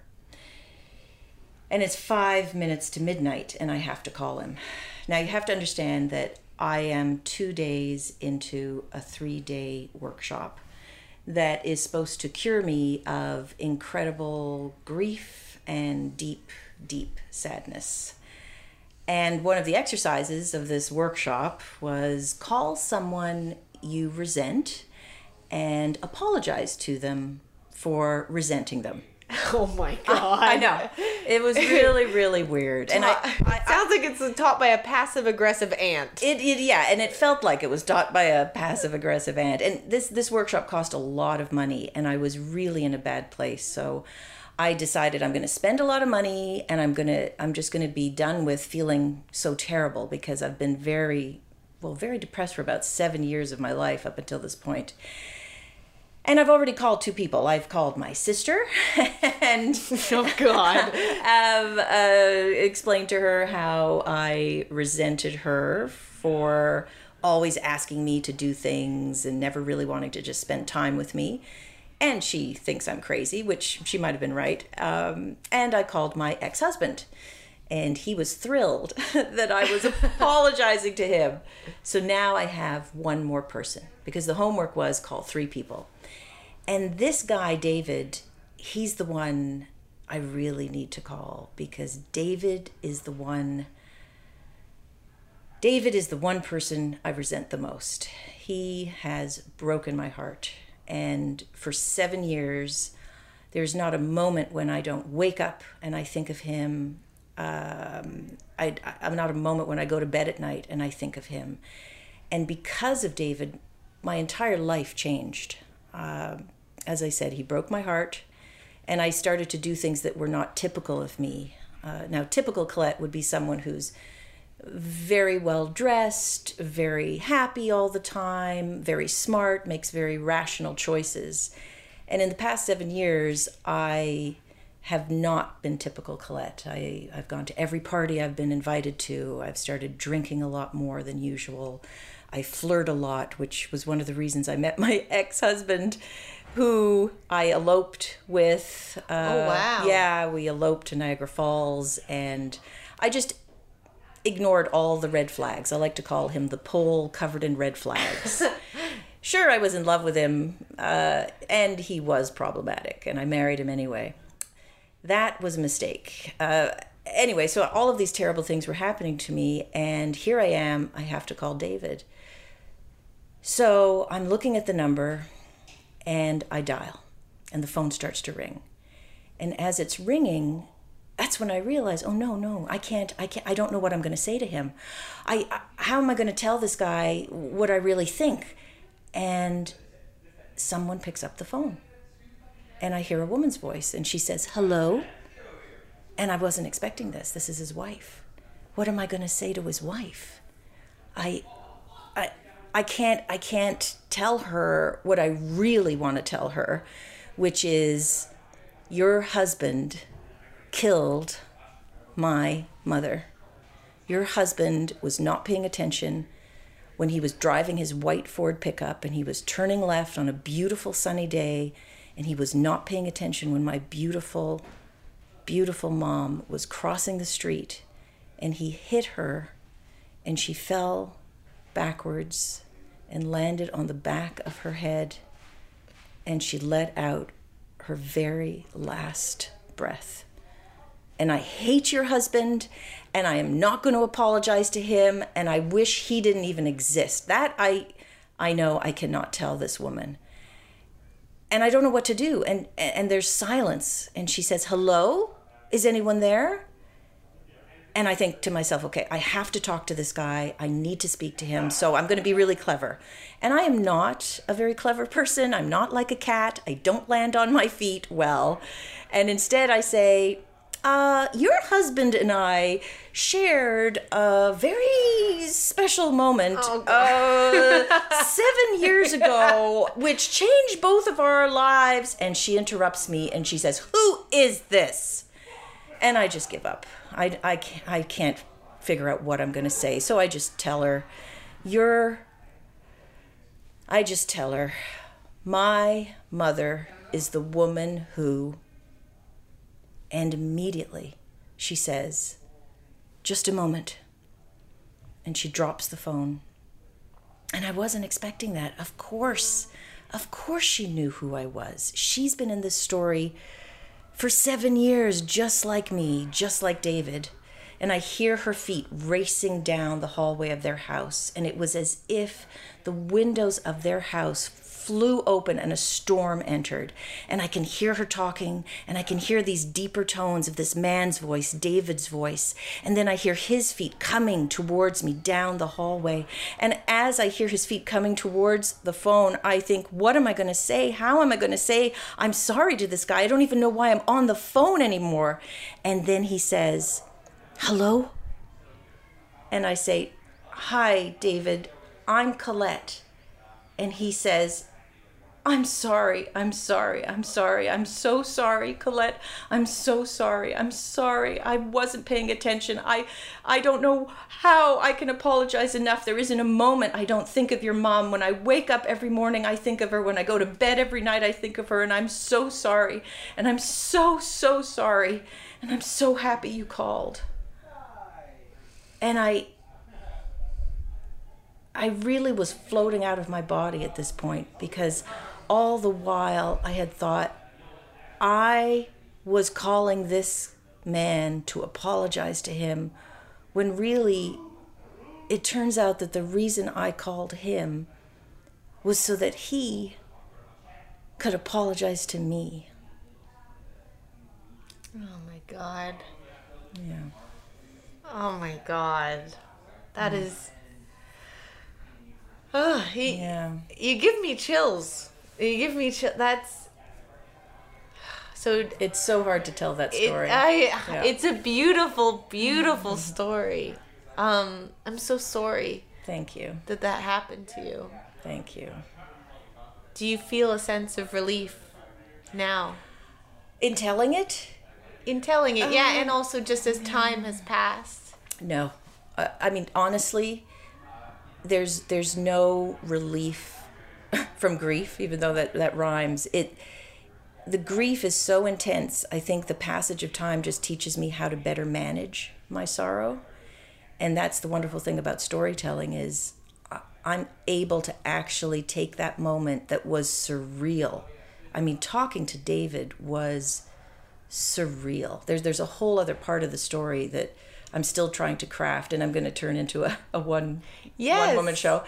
But it's the telling of it that is cathartic for me, because I'm able to share something that is so important to me and so scary because it matters so much to me, and have people really care to listen. So that, I guess if there was any relief, it would be that I can share something where I felt so alone, and actually see that I'm not alone. And you don't have to carry all that by yourself. Exactly. When you tell other people. Yeah. That's beautiful. So that's a great segue. You teach storytelling workshops and classes. We're actually in the Second City Training Center in downtown Toronto right now, where you teach a class. That's right. Yes. I teach What's Your Story 1 and What's Your Story 2. And we're looking at What's Your Story 3, depending on enrollment. And I love it. I love teaching storytelling. I've designed these classes, and every class is different, more or less, because every student is different. And I have a website, which is ColetteMix.com, COLLETTEMIX.com, where I post my observations of the classes. And I'm going to be doing a show for storytellers called Pluck. Well, you got to get me on there. I will. I would love that. You got to get me on Pluck. Yes, I would love that. Everyone's got a story to tell. Everybody does. Everybody is a story to tell. Yeah. Thank you so much for being on the show. So Pluck is going to come out. You don't have all the details on that, but it's a storytelling show you're creating right now. That's right. And the idea is it's Pluck, showcasing courage. First person, first time. So what I teach is true storytelling, or first person storytelling. And I want to have a venue where people can go. I'm aiming for the first of every month. We're still trying to find the location, where it's either the first time a storyteller is telling a story or the first time a person is telling a story. That's great. Yeah, so I'm very excited. I wish you the best of luck with that, and thank you so much for sharing that with me. Thank you, Lindsay. Bye-bye. Bye.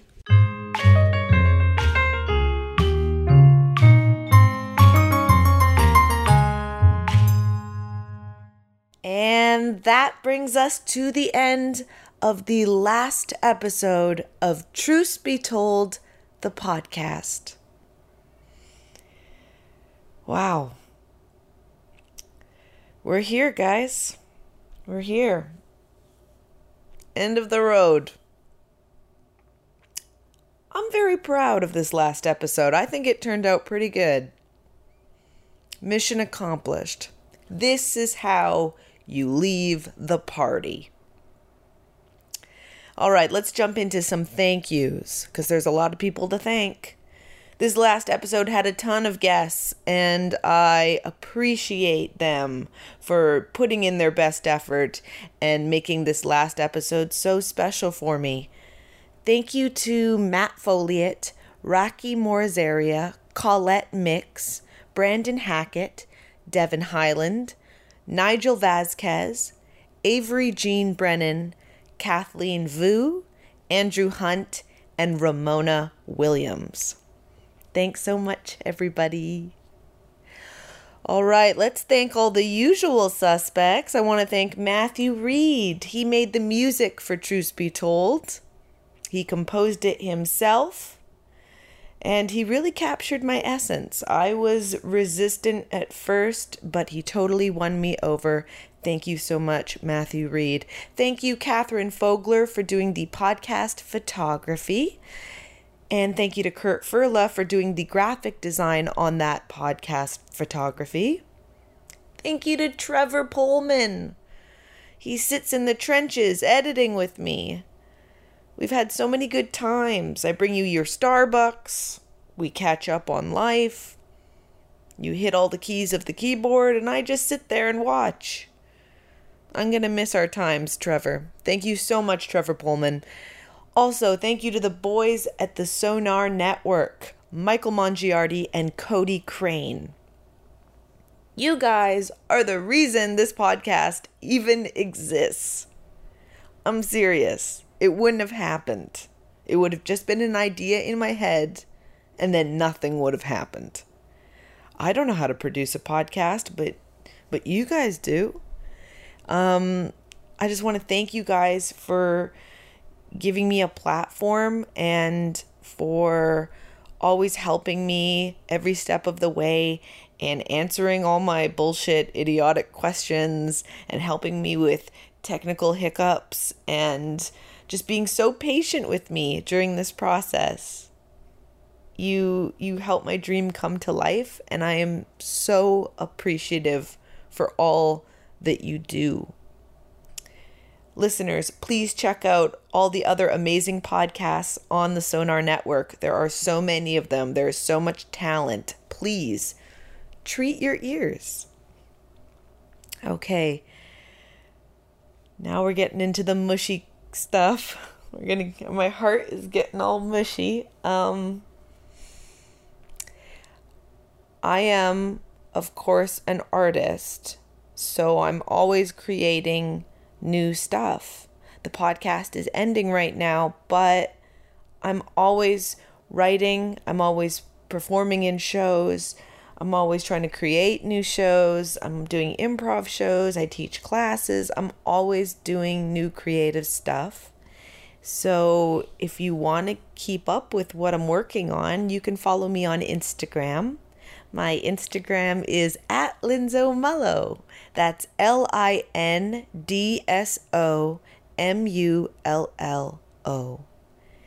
I also have a website, www.lindsaymullen.com. Yeah.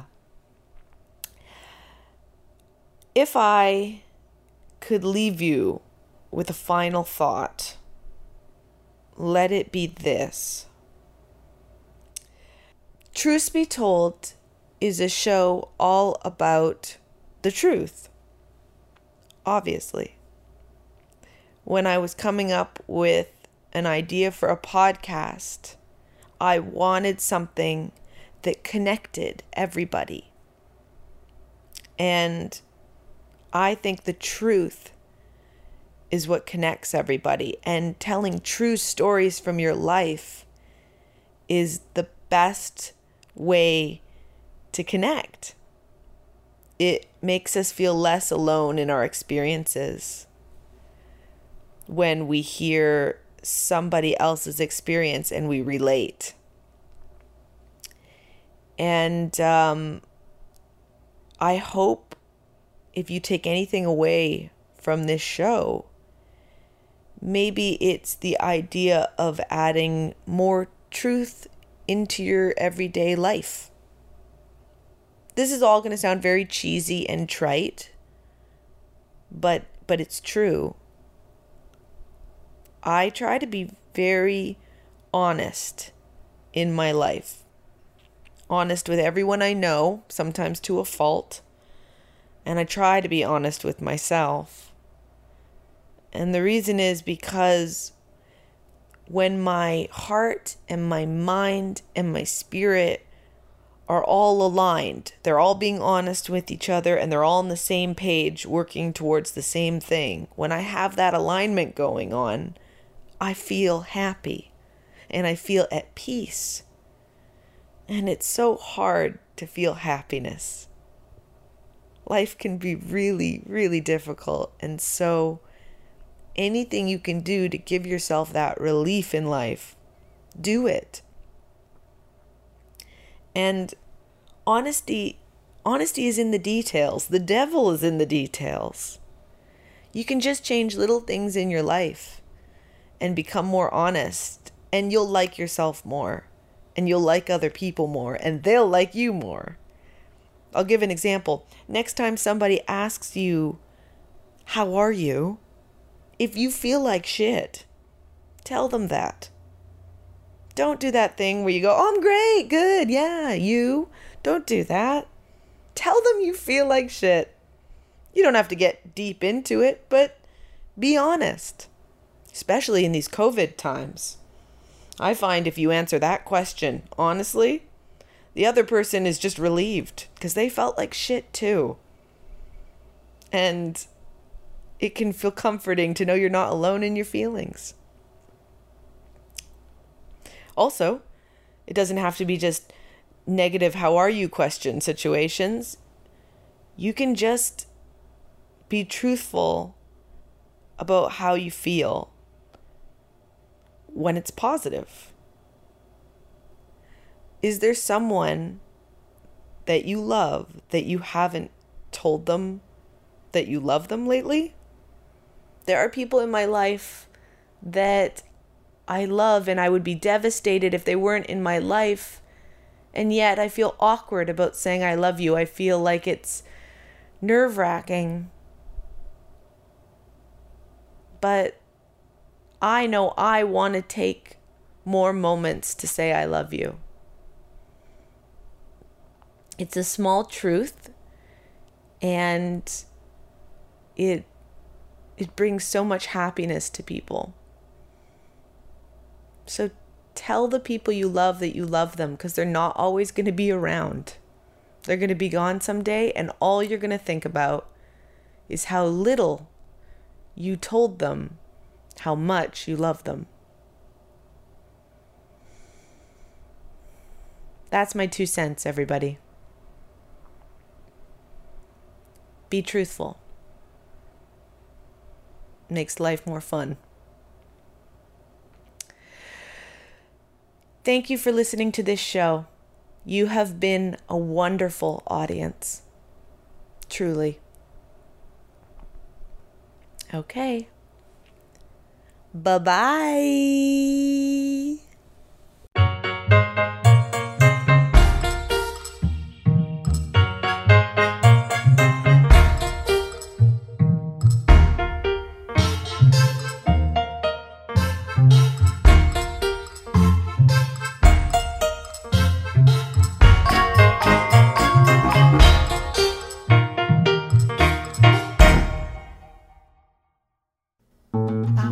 This podcast has been brought to you by the Sonar Network.